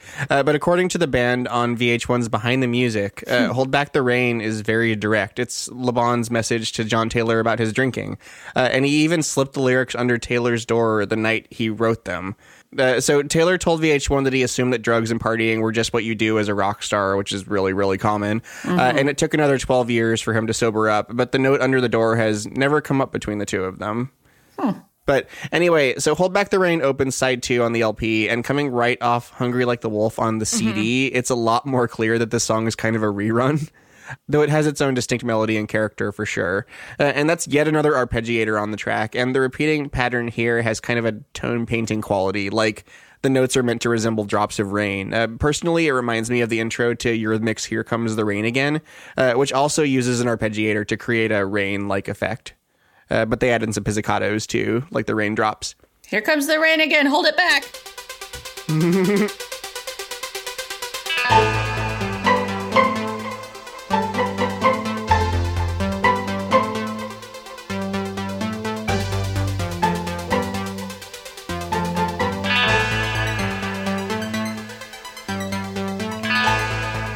I don't mean to correct you, but it is actually the last song on the A side. It doesn't open the B side. Is it really? New Religion opens the B side. Yes. Yeah. This is why we have you here, Queen of Vinyl. Okay, so Hold Back the Rain is a good example of the band using the studio as a tool to achieve sounds beyond their early instrumental capabilities, even though it's not that distinctive of a song in its own right. So what I mean here is that John Taylor's bass part, it's actually 3 bass parts taped together. So the basic melody and those quick bends in the verses were recorded separately because they were just too difficult for him to play at that point. And then for that galloping rhythm in the chorus, he had to switch to a pick for that. So like they basically had to like splice those 3 together. And apparently it was a pain in the ass to play live and still is. Bet. Yeah, I used to wonder why this bass sound was so distinct to early Duran Duran, and the answer is that it's really, really hard to play, and that the band were still young punks like playing with the rules. And again, I bet like Colin Thurston's experience with Bowie and Eno played a role in like encouraging the band to sort of use the studio to sculpt their songs. Yeah, and to stretch that sound simply because it couldn't be played live or would be difficult to play. So see what you can bend, see what you can break. Yeah, this is definitely like a Hungry Like the Wolf retread. And when I thought this was the first song on side 2, I figured, okay, on the LP, that's probably useful for continuity. But apparently it was always coming back to Welcome back. back, my friends, to Hungry Like the Wolf. 2 ELP songs on this playlist. I love it. But yeah, no, this one to me feels more like My Own Way in the chorus. Like they blend together, which I think is neat to have those. You could look at each song on the album, because to me, again, we're going to get to New Religion. That sounds like Rio, but this one feels like the B-side to My Own Way. I don't disagree with you, but I feel like, while this is a perfectly fine song and it has a lot of energy and definitely its own personality, there's too many common elements with Hungry Like the Wolf, except not as good and they don't fit together as well. Yeah, and I could hear that. It just sounds a little too similar, and I wish they'd changed it up a little bit more. Or at least swapped it to the B-side, like switch this out with something like Last Chance on the Stairway, because Last Chance on the Stairway gets so lost on the B-side as the second track, and it would have been a good closer for the A-side. Yeah. Putting this here was a sequencing mistake. I agree. Yeah, definitely. I think if it had come later, it wouldn't sound so much like a retread. There's an extended mix of this that really makes it clear how much it sounds like Hungry Like the Wolf, because, the famous guitar line in Hungry Like the Wolf, down, down, down, down, down, down, down, down, down. Whereas there's a guitar line in this goes down, down, down, down, down, down, down, down. It's the same thing, but without the last 2 notes. Yeah, I never picked up on that. So thanks for pointing that out. Now I'm not going to be able to unhear that, but that's really cool. Yep, there it is. I can hear it. Ha. Yep, and at the beginning, there's like the kind of whispered part that sounds like the Hungry Like the Wolf bridge. Yeah. And it has tiny little drum fills. Yeah. Yeah, it's like if Hungry Like the Wolf and My Own Way had a baby. It's Hold Back the Rain. It's still a very good song just because it's got its own unique melody, but it's clearly built on the exact same pattern, and putting it right here, right after Hungry Like the Wolf, it's going to get lost, which it kind of does. I just like the idea of various tracks on this album procreating. Yeah, see that Hold Back the Rain sounds so much like an inverse almost of I've Got My Own Way. Okay, track 6 is New Religion.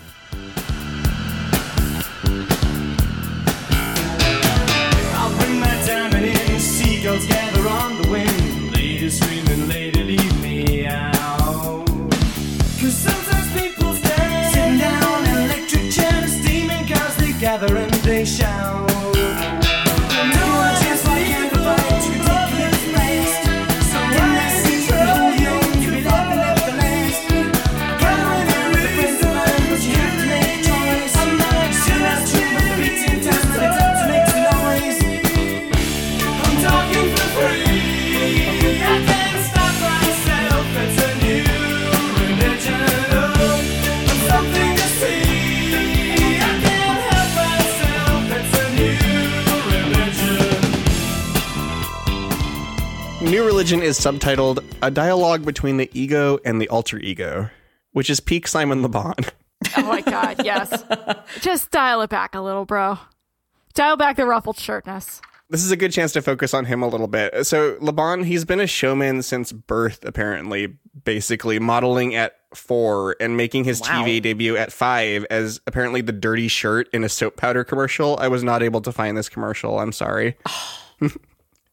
But by the time he auditioned for Duran Duran, he was pursuing drama at Birmingham University, and he arrived at the audition apparently in leopard skin pink trousers, sunglasses, boots, and a suede 60s jacket, clutching an exercise book. I need to own that outfit. He is, as the kids say, extra. Yeah.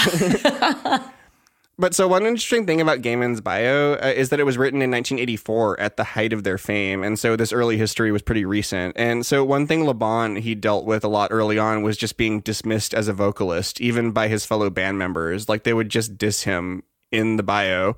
This is in part because like as founders, like Nick Rhodes and John Taylor, like, you know, saw Simon Le Bon's fame rising as like a front man, even though he didn't play a part in like forming the band. They were just jealous and such. But anyway, I personally don't think he's a particularly gifted vocalist on a technical level, but you know, he's very much in the Mick Jagger tradition of swagger and just being interesting to listen to word for word. Mm-hmm. And there's a sexiness that he carries, a real sensuality. You should listen to him speak, like giving an interview. He's the most soft-spoken, polite guy. Really? Yeah. So as usual, I have no idea what the hell the lyrics are getting at, but the song, like, it represents the dialogue between ego and alter ego by overdubbing a Le Bon counterpoint vocal over his lead vocal. And it actually reminds me of Swimming Pools Drank by Kendrick Lamar, which uses a similar device to illustrate the battle between Lamar and his alcohol addiction. Okay, now open your mind up and listen to me, Kendrick. I'm in your conscience. If you do not hear me, then you will be history, Kendrick. I know that you're nauseous right now, and I'm hoping to lead you to victory, Kendrick. If I take another one down, I'ma drown in some poison, abusing my limit. I think that I'm feeling the vibe. So musically, the band has admitted to a couple of pretty direct lifts. And so the main riff, and in fact, pretty much the entire intro, comes from Shine On You Crazy Diamond by Pink Floyd. Yeah.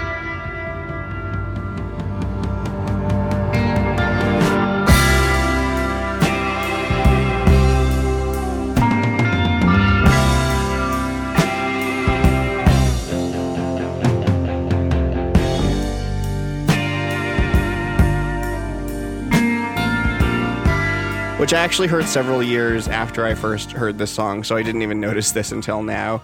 And so the bass riff is a little more subtle and comes from the main riff from Stay off of David Bowie's Station to Station.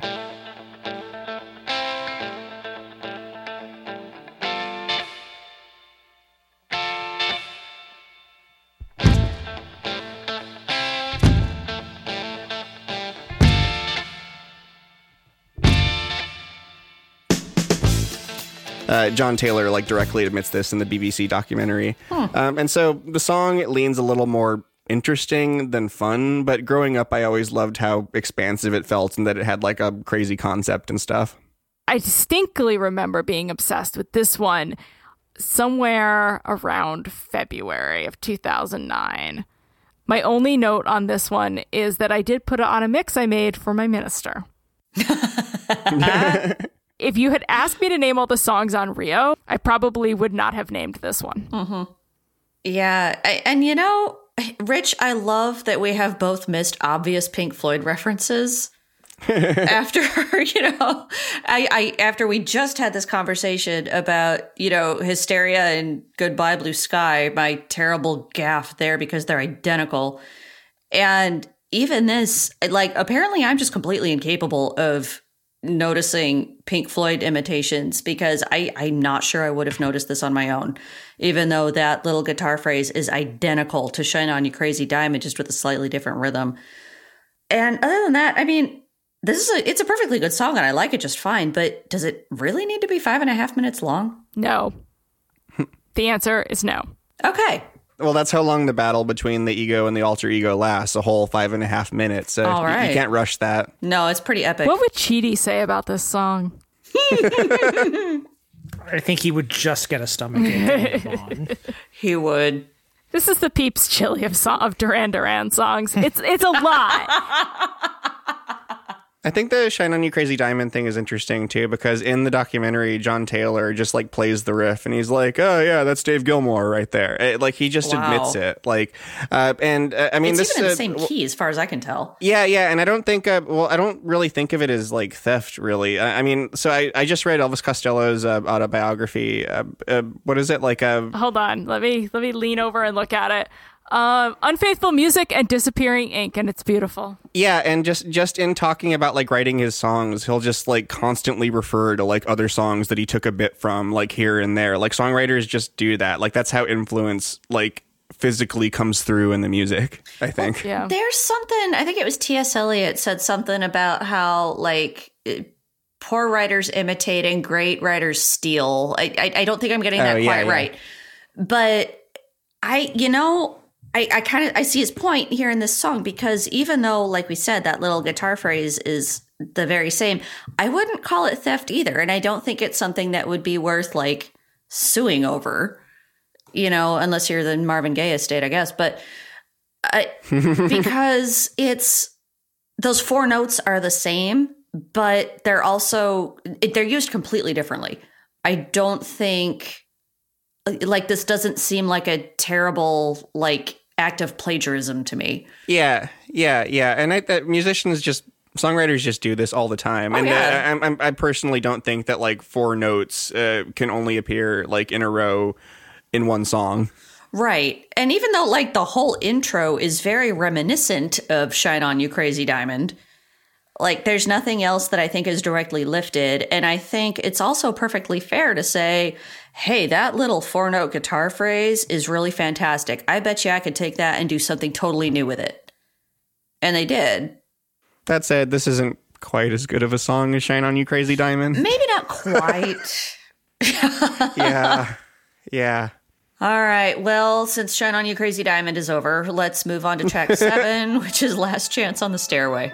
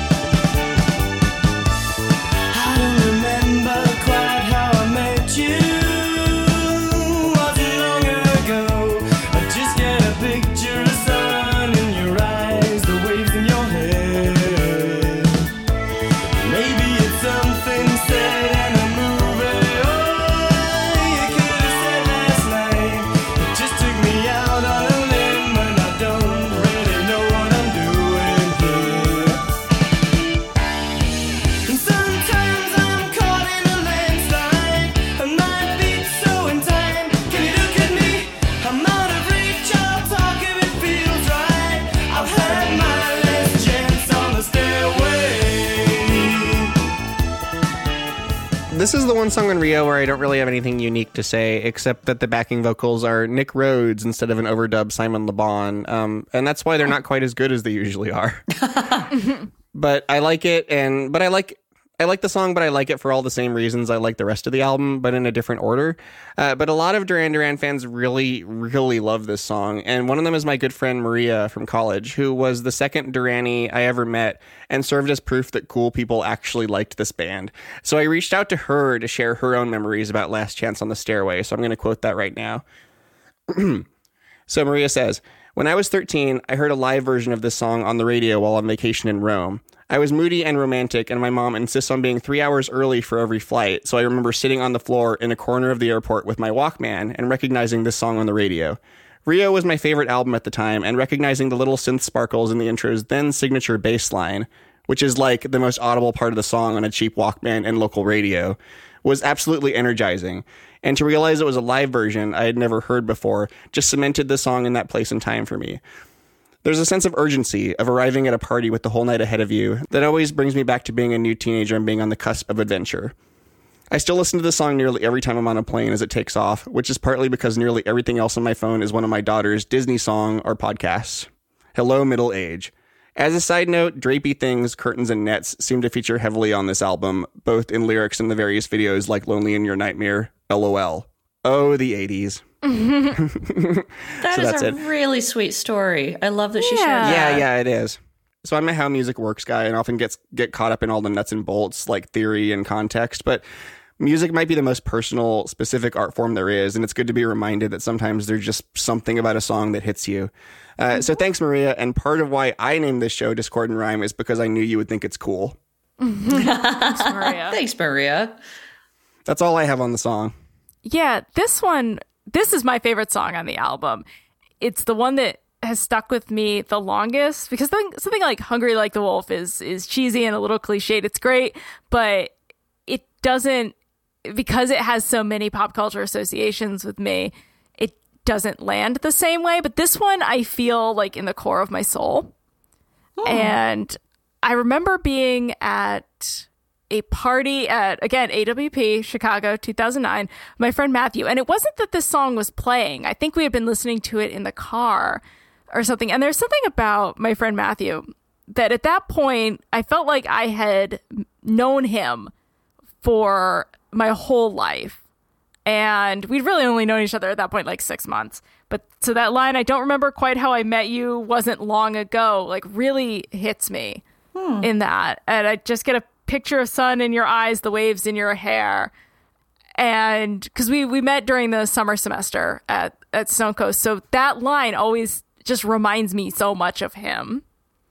And to me, this song sounds exactly like what falling in love feels like. And obviously I wasn't like falling in love with him, but that feeling you get when you meet someone for the first time and you're like sort of obsessed with them because you're like, this is a new person and I want to spend every minute of my day just like getting to know them. Mm-hmm. And he's a really fascinating, wonderful person. But this song just always makes me think of like those first couple months when we were hanging out, and it ends up centered around a party where this song wasn't even playing. Wow. Wow. I am so happy that I got to hear both of these really personal and meaningful stories about this song that One by I proxy. didn't really think was that special. Which I feel kind of bad about now. Oh, no. I mean, I didn't really have much to say about this song, so I outsourced it. But I mean, I do really like the little bits of guitar on this one. At least I think that's a guitar. It's kind of hard to tell on this album if anything is real. But I mean, it's not LeBon's best vocal performance. I feel like he's stretching a little beyond his range in the chorus. It makes him sound a little thin, a little strained. But his voice always has a really lovely color and texture to me, even when he's not at his best. So this is a perfectly fine song. But, you know, I didn't think that much of it until I heard how much it means to Libby and Maria. And that kind of elevated it in my thoughts as well, just because I really, really love hearing stories like that. Yeah. Musically, the chorus sounds almost like you're falling backward, like trust fall kind of way. Mm-hmm. But it also makes me think just the rush of the last line in the chorus. It makes me think of committing a heist. So I had this is like about two burglars that fall in love. I don't know. But yeah, it's just it's a heist, it's love, it's Maybe. again that sparkles, and yeah, Ray, you nailed it on that bass line. It's just iconic. All right, well, Phil, what kind of beautiful emotional story do you have for us about Last Chance on the Stairway? None particularly. I think it's a catchy, fun song.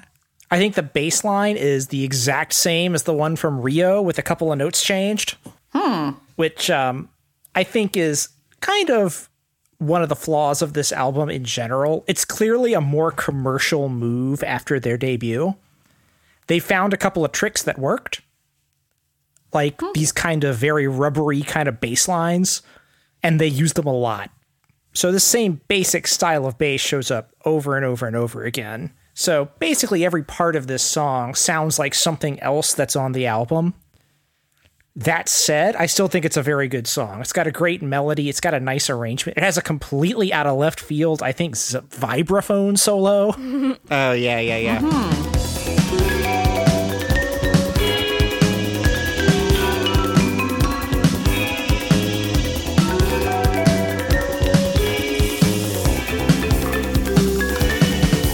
Which I definitely would not see coming on an album like this, which I think is a real cool touch.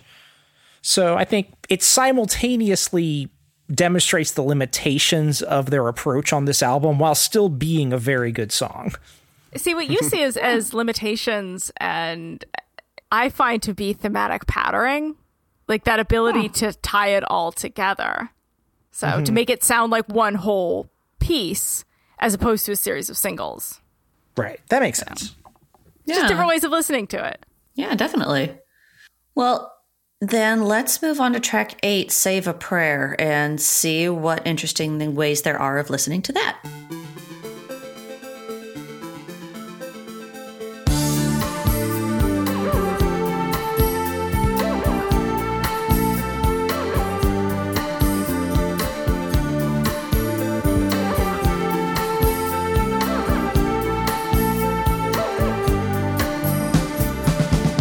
You saw me standing by the wall, corner of a main street, and the lights are flashing on your windowsill.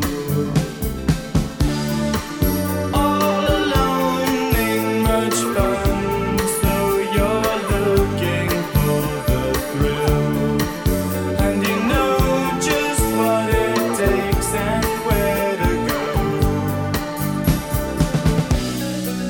Don't say a prayer for me now. Save it till the morning after. No, don't say a prayer for me now. Save it till the morning after.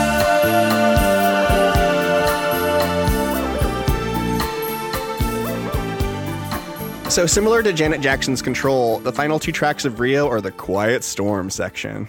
And this is where I want to talk a little bit about Duran Duran's image, because when I think teeny bopper boy band ballad, I think Quit Playing Games with My Heart, or Which rules. End of the Road, or You plus Me equals Us Calculus. I don't picture anything as moody, layered, or intricately arranged as frickin' Save a Prayer. And that's not a knock on the very real craft of pop songwriters like Max Martin, but Duran Duran didn't actively seek out this image. The British music press pretty much stamped them with it. Basically, they hit it big. So like rock critics were really starting to go nuts with genre labels at this point, and the new romantic angle just made for good copy and pinups. And just EMI would really play up the jet-setting playboy image. Like they would have them give press conferences in front of expensive boats they didn't own or know how to sail. Like Simon Le Bon would say in one interview, he said, like, the only time we're on a boat is for these things. Oh, geez. Which, I mean, Yeah. I guess it sold some records at the time, but in the future, it actively repelled people like me. Yeah, exactly. Because it's both fascinating and sad. And reading about them, you get a good picture of the early 80s music scene when, like, the biggest pop music was really starting to go global. Like, once a band got big, they got put into this box and had to go on, like, the big press tours and stuff. I mean, not like that wasn't the case before, but it was really just exploding in the 80s. Anyway, as for Save a Prayer itself, you often hear it lumped in with Hungry Like the Wolf and Rio because it has another very lavish video we'll talk about later. But I personally never heard it on the radio or in the wild ever, I think. And now that my friend made that comment about the songs on the album feeling sort of like drapes, I can really hear it here, especially those like sort of bendy synth strings, which Nick Rhodes made using a synth plugin called a bender, which runs on alcohol. So the lyrics are definitive Laban, especially some people call it a one-night stand, but we can call it paradise. Oh, boy. What a charmer. Yeah, and Laban says that he treats music as like kind of a pole to swing around, by which I figure he means a maypole, but interpret that as you will. So sometimes you get the sense that he like tossed out the first thought that occurs to him, and sometimes it's great, and sometimes it's ridiculous. I don't know. I love Simon Le Bon. This one I never listened to because it guts me. It just makes me feel too deeply sad. Because it's that line, and you wanted to dance, so I ask you to dance, but fear is in your soul. This whole song really bums me out, and I've never had an affair. I've never had a one-night stand, so like I don't know what that's like, but I sort of am living it vicariously through this, and it does not feel good. So I'm a pass on that unless Walton Goggins like gets my number. I don't know. Maybe I'll make some arrangements and throw my Duran Duran fear of affairs out the window. But no, this song it has that slow sink. It's like swallowing concrete, and it just starts to solidify in your gut. I actually do remember this one from the radio. I'm sure I've heard it out in the wild, but it's definitely one of the lesser played Duran Duran hits, which is kind of a shame. I love this one. I think that opening synth line is just gorgeous, and I love the chord progression through the whole thing. And it's dark, and it's a little mysterious, and it's just on the verge of being sludgy. But then you get that high harmony in the chorus and the relatively bright synths that keep it from tipping over the edge.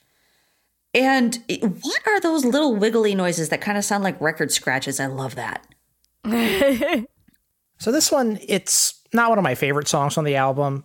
Y'all talked about the lyrics about it, which I've mentioned before. I barely even know what the lyrics to this are. Yeah, I don't pay attention to them either.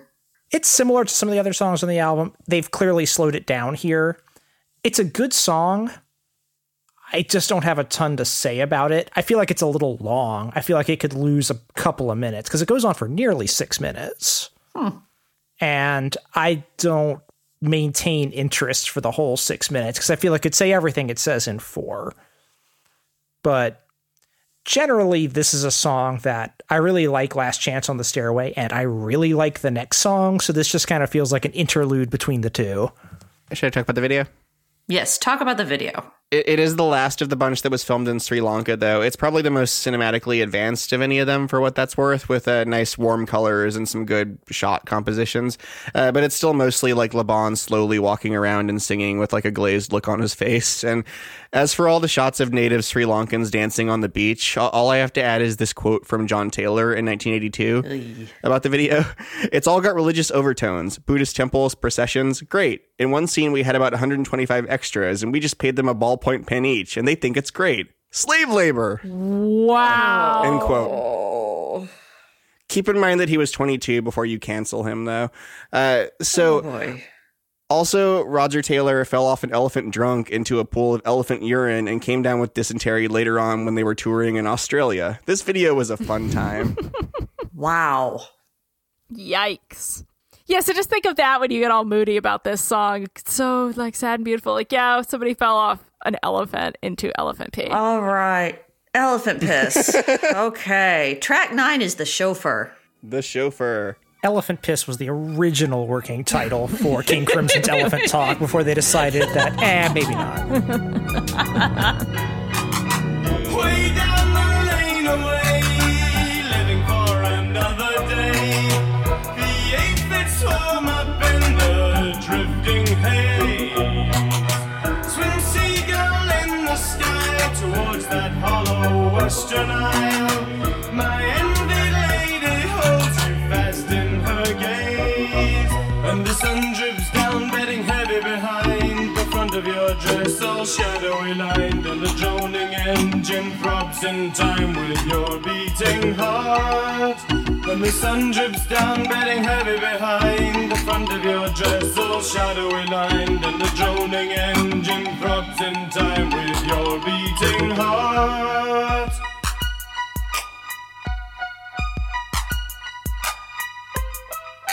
Sing, blue silver.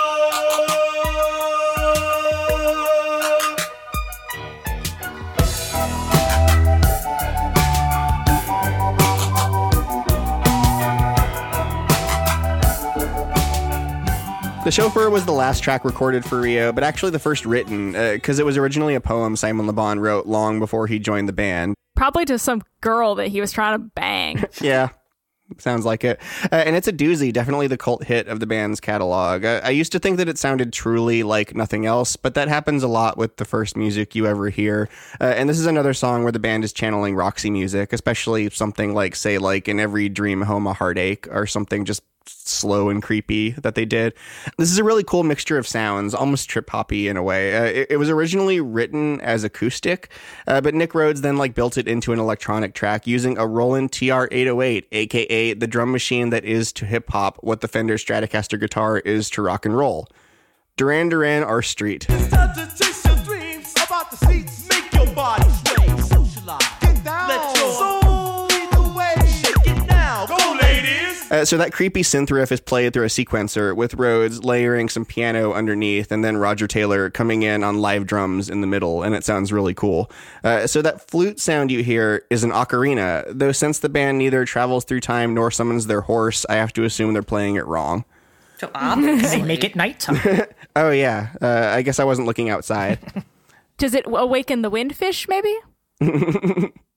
Oh yeah, it might be Link's Awakening. So I love The Chauffeur, but my primary association with it now is actually the 2010 Noah Baumbach movie Greenberg, which it plays a part in. Ben Stiller's titular character is at a house party doing coke with his niece's college-age friends, and he gets really, really pissed off when they turn off this song and put on Korn.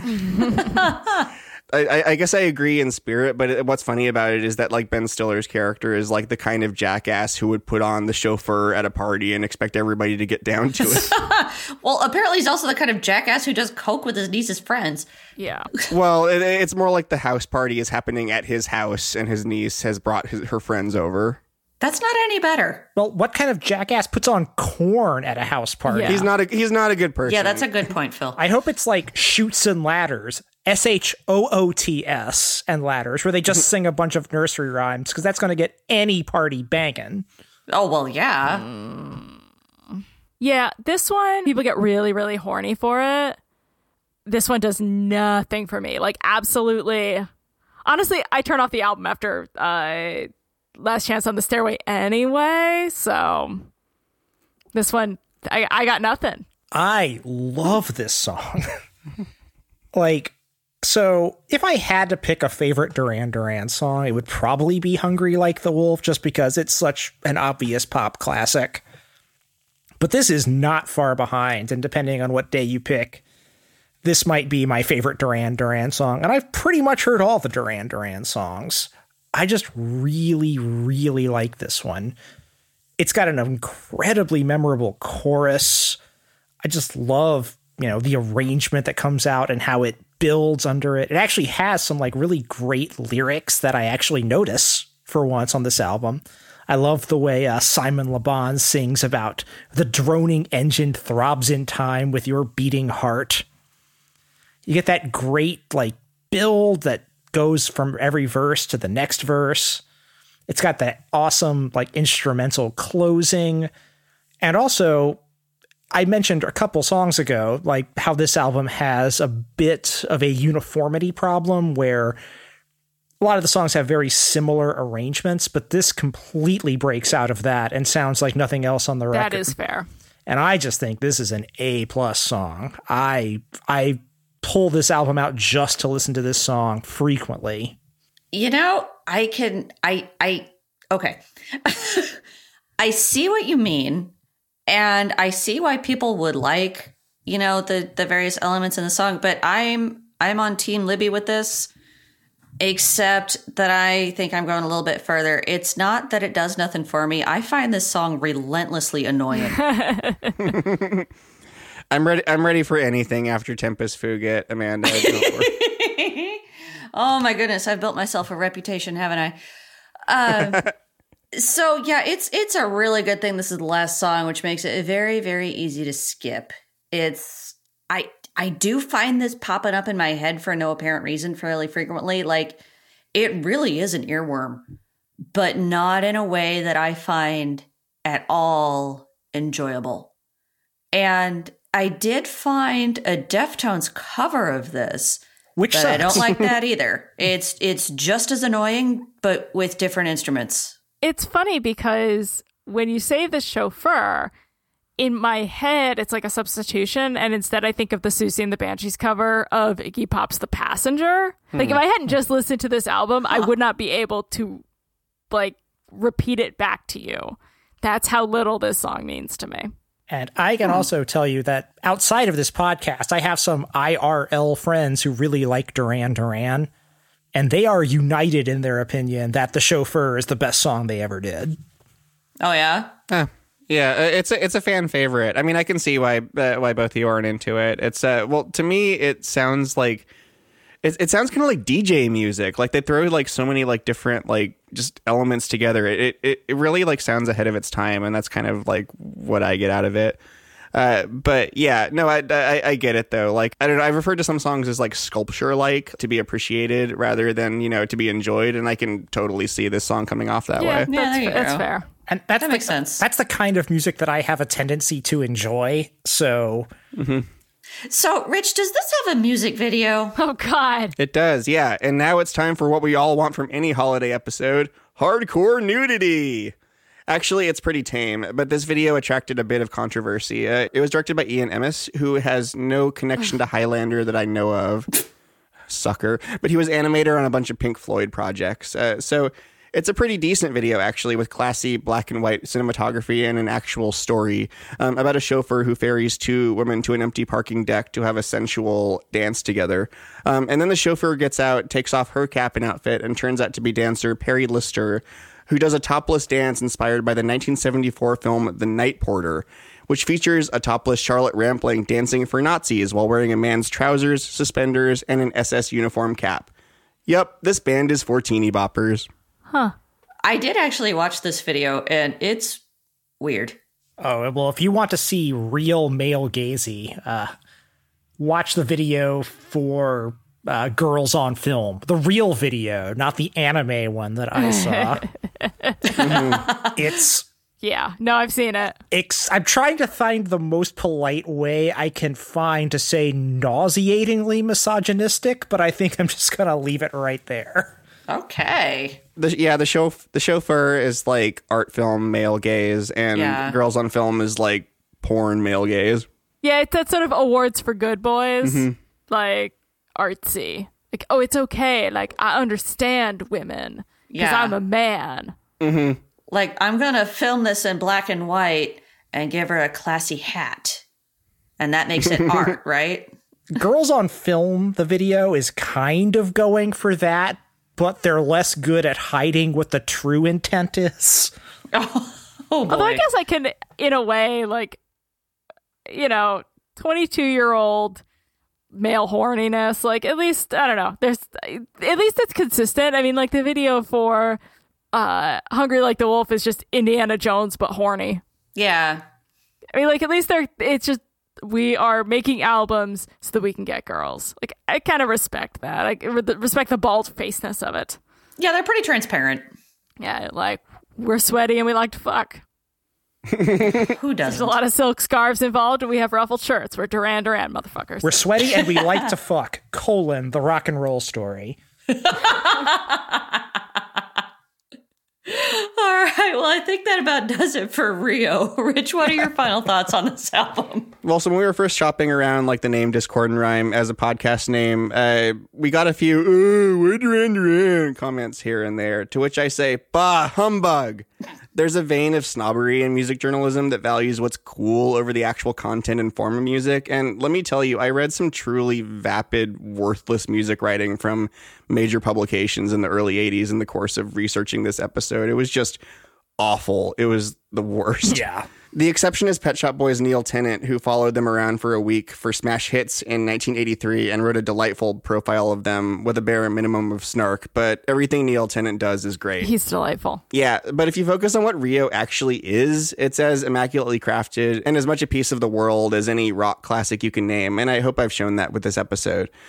So from Discord and Rhyme, happy holidays and joy to the ordinary world. Which is what we almost called last year's holiday episode, by the way. It's funny. So, speaking of rock snobbery, while researching this episode, Rich found an interview with Simon Le Bon where he implied that Duran Duran got a lot of comparisons to the Moody Blues. And of course, I flung myself straight down that rabbit hole. Looking for more details, and that does seem to have happened, usually unfavorably. Because in the early 80s, the common wisdom was that the Moody Blues were the most boring and pretentious and stupid band ever.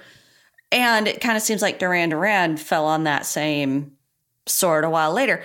And Rio came out right between the Moody Blues albums Long Distance Voyager and The Present, both of which sound reasonably similar to this, at least production-wise, and are both excellent, although nobody wanted to admit that at the time.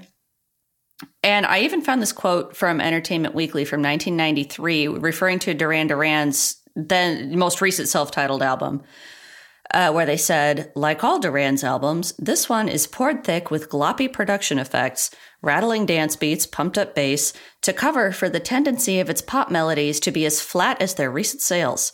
Even Ordinary World sounds like a Moody Blues ballad with a dented hook. Which is just a bizarre review because... Yes, it is! The second Duran Duran self-titled album, known by fans as The Wedding Album, does not really sound like earlier Duran Duran albums. It's a pretty clean break. Yeah, so what I'm saying here is that professional music critics are idiots.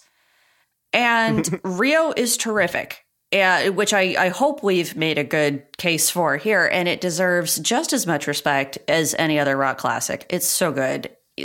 Critics are dumb. Yeah, it's a very good album. I still don't think it's the best Duran Duran album because I still carry a place in my heart for the self-titled debut, which is a little bit rawer, and I kind of like the rawness. They'd really refined things on Rio, which, well, depending on your taste, it's either good or bad. It's a much cleaner, more well-produced album. The pop hooks are shinier. They've really figured out what they do well. But to me, the cost for that is a little bit more uniformity here. The songs sound a little bit more the same than they do on the debut. But that's not really a problem when the writing is still as extremely sharp as it is here. The writing on this is very good. All the songs are very good. Even the songs that I kind of poo-pooed a little bit, like Save a Prayer, they're still good songs. They just stand out a little bit less to me. And you get tons of pop classics on this, like the title track and Hungry Like the Wolf. And you get The Chauffeur, which I think is an all-time rock classic and one of my favorite rock songs ever. So yeah, definitely get this record. But don't stop here. Don't just get this or a Duran Duran's Greatest Hits album. They're an interesting band with a lot of treasures to discover, so don't write them off as the Rio band and say, this is all I need. Definitely, they are a band worth checking out in more depth. Libby, what are your thoughts about Rio? It's been nice coming back to this album because I had listened to it in such a concentrated way for such a short amount of time. I drifted away from that as I reignited, for instance, my love of Steely Dan, which came right after my Duran Duran phase and never went away. But listening to it in full again and recognizing the patterns and giving it sort of a much deeper listen beyond my personal associations with things like Hungry Like the Wolf and Last Chance on the Stairway, was educational in a lot of ways. And again, listening to all of you talk about how it was put together and exactly why it works, it really deepened my appreciation for it. So I always appreciate coming on here and listening to you guys talk about an album. Well, we really appreciate you coming on here and talking about this album with us. Thank you for having me. Yeah, we might be talking about Steely Dan before too long. Yeah, I hope so. You better. Stay tuned. So, Rich, for all the people out here who are saying, dang, Duran Duran rules, what else do I need to hear? What do you got for them? Well, like Phil said, first you need to get the self-titled debut, which is colder and icier than Rio, and some of the arrangements are a little underbaked, as Paul Hollywood would say, but it's still very good. Most editions come with the 1983 single, Is There Something I Should Know, which is fun, but it sticks out like a sore thumb. You probably know it as, Please, Please Tell Me Now. Oh, that song. I will say that the modern Duran Duran reissues that came out finally corrected this and restored the self-titled album to its original track listing and put Is There Something I Should Know as a bonus track on Seven and the Ragged Tiger, which is where it actually chronologically belongs. So if you buy old CDs, there'll be a song from the era of Duran Duran's third album randomly slammed into the middle of their first album, where it's a good song, but why is it there? Yeah, and I want to talk a little bit about Seven and the Ragged Tiger, which I don't quite recommend, but it's the place to go after this. So the sad thing about later Duran Duran, like a lot of 80s pop groups, is that once they hit it big, they like instantly bloated to arena size. And with a lot of money and a big, boring studio on a Caribbean island with nothing to do, like the next album they put out was Seven and the Ragged Tiger, which doesn't really have a sound other than expensive. It sounds like cocaine. It's the sound of cocaine. So the prototypical example of this is their number one hit, The Reflex, which I bring up because the website Freaky Trigger wrote the perfect description of the song while talking about Oasis's single, Do You Know What I Mean? So I quote about the Oasis song. It's nothing but a vent, and away from its context, it feels bloated and beached. It's the 1990s equivalent of Duran Duran's The Reflex, a guaranteed, massive, empty smash built out of a band doing everything they did before, but louder and stupider. I can't argue, but I love The Reflex anyway, and Nile Rodgers managed to salvage the song with a remix. A remix, which is the version you always hear on the radio.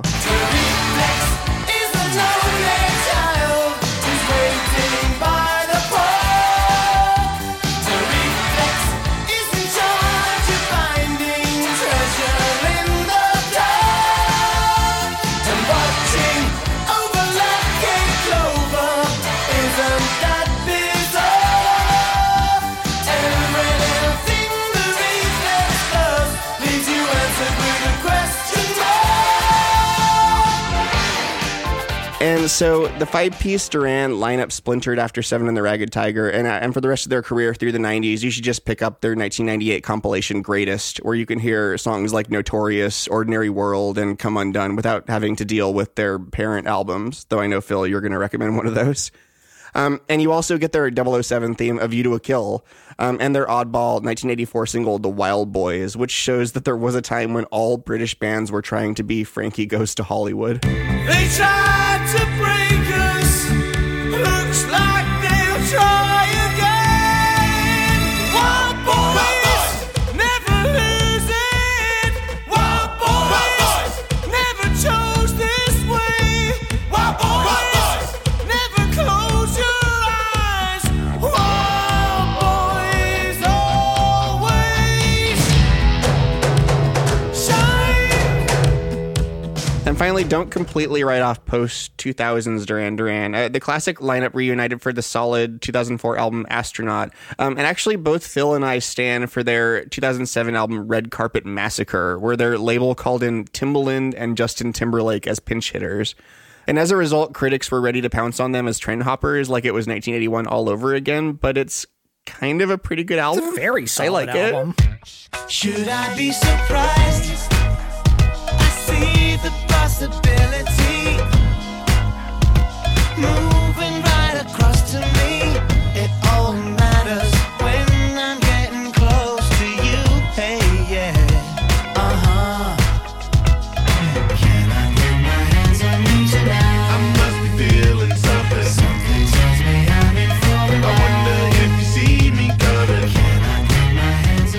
It got terrible reviews, but if you're interested in it, like, I'm sure it's on Spotify or whatever, but you can go on Amazon and people are selling it for like 25 cents. So, do yourself a favor and check that one out.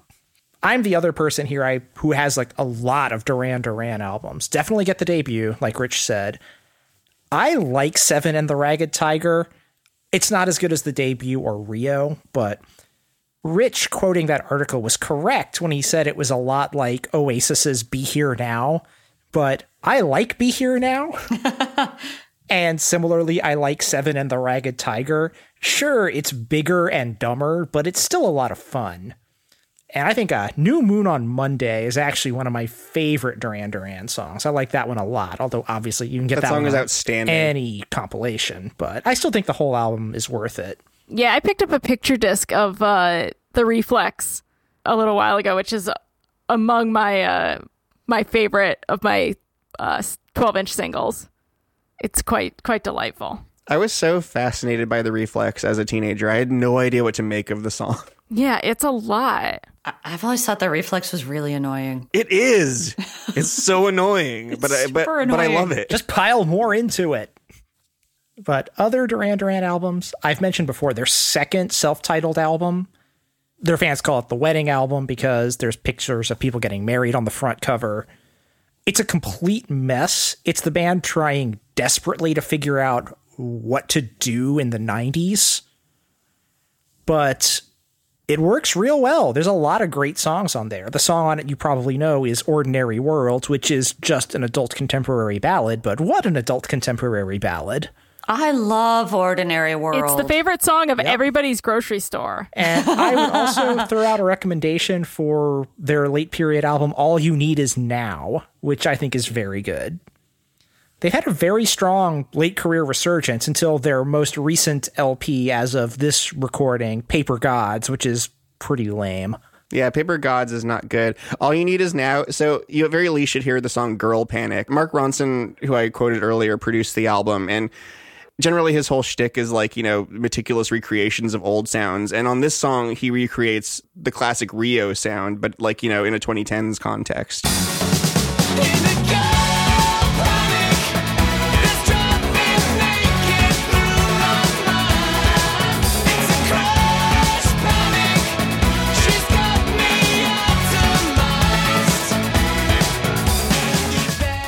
Well, Libby, what would you recommend? That's the thing is I'm realizing that my Duran Duran knowledge is deeply lacking. So this has given me some places to keep going. I should give the wedding album another listen. Ordinary World just bums me out so deeply that I've sort of avoided it. But I want to dig deeper into pop trash because I just love playing with uranium so much. Well, the fun thing about the wedding album is that if you don't like Ordinary World, there's really nothing else on the album that sounds like it because the band had no idea what they were doing, so they just sprawled out in a million directions. Well, the real banger on that one is Come Undone. Oh, I do. Oh, no, that one bums song. me out even more. Oh, no. Well, as I mentioned before, I really don't know Duran Duran beyond the singles. But, Libby, the way you feel about Steely Dan is the way I feel about the Moody Blues.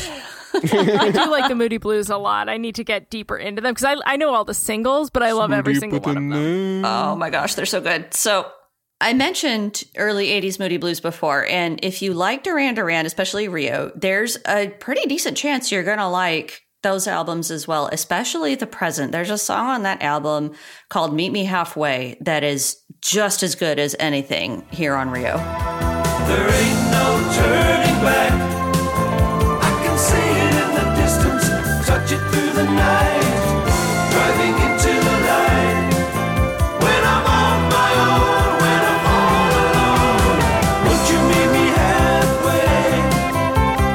Won't you meet me halfway? I would recommend that y'all watch The Shield if you haven't yet. That's my recommendation. I go back. All right. Well, I think we have thoroughly discussed Duran Duran. Rich, are you satisfied with your holiday episode? Yes. And my mulled wine. Yes. The perfect accompaniment to any holiday occasion. Well, I hope you will stick with us for our next episode, which will be hosted by Phil, who's covering the Grateful Dead's album American Beauty. We will truck like the Doodah Man. I would expect nothing less.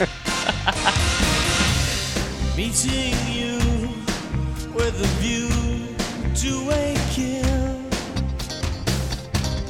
Face to face. Thank you for listening to Discord and Rhyme. You can buy or stream Rio and other albums by Duran Duran at your local Sam Goody, as well as Spotify, Apple Music, YouTube, Amazon, and numerous other retailers. We have also made you a Spotify playlist that you can find linked on our website, discordpod.com, featuring the album, as well as every song we clip, reference, or make fun of. Follow Discord and Rhyme on Twitter at DiscordPod for news, updates, and other music stuff that strikes our fancy. Editing is by Rich, and special thanks to Mike DeFabio for production and original music. You can hear more of his music at otherleadingbrand.bandcamp.com. We will see you next album, and be ever wonderful. Until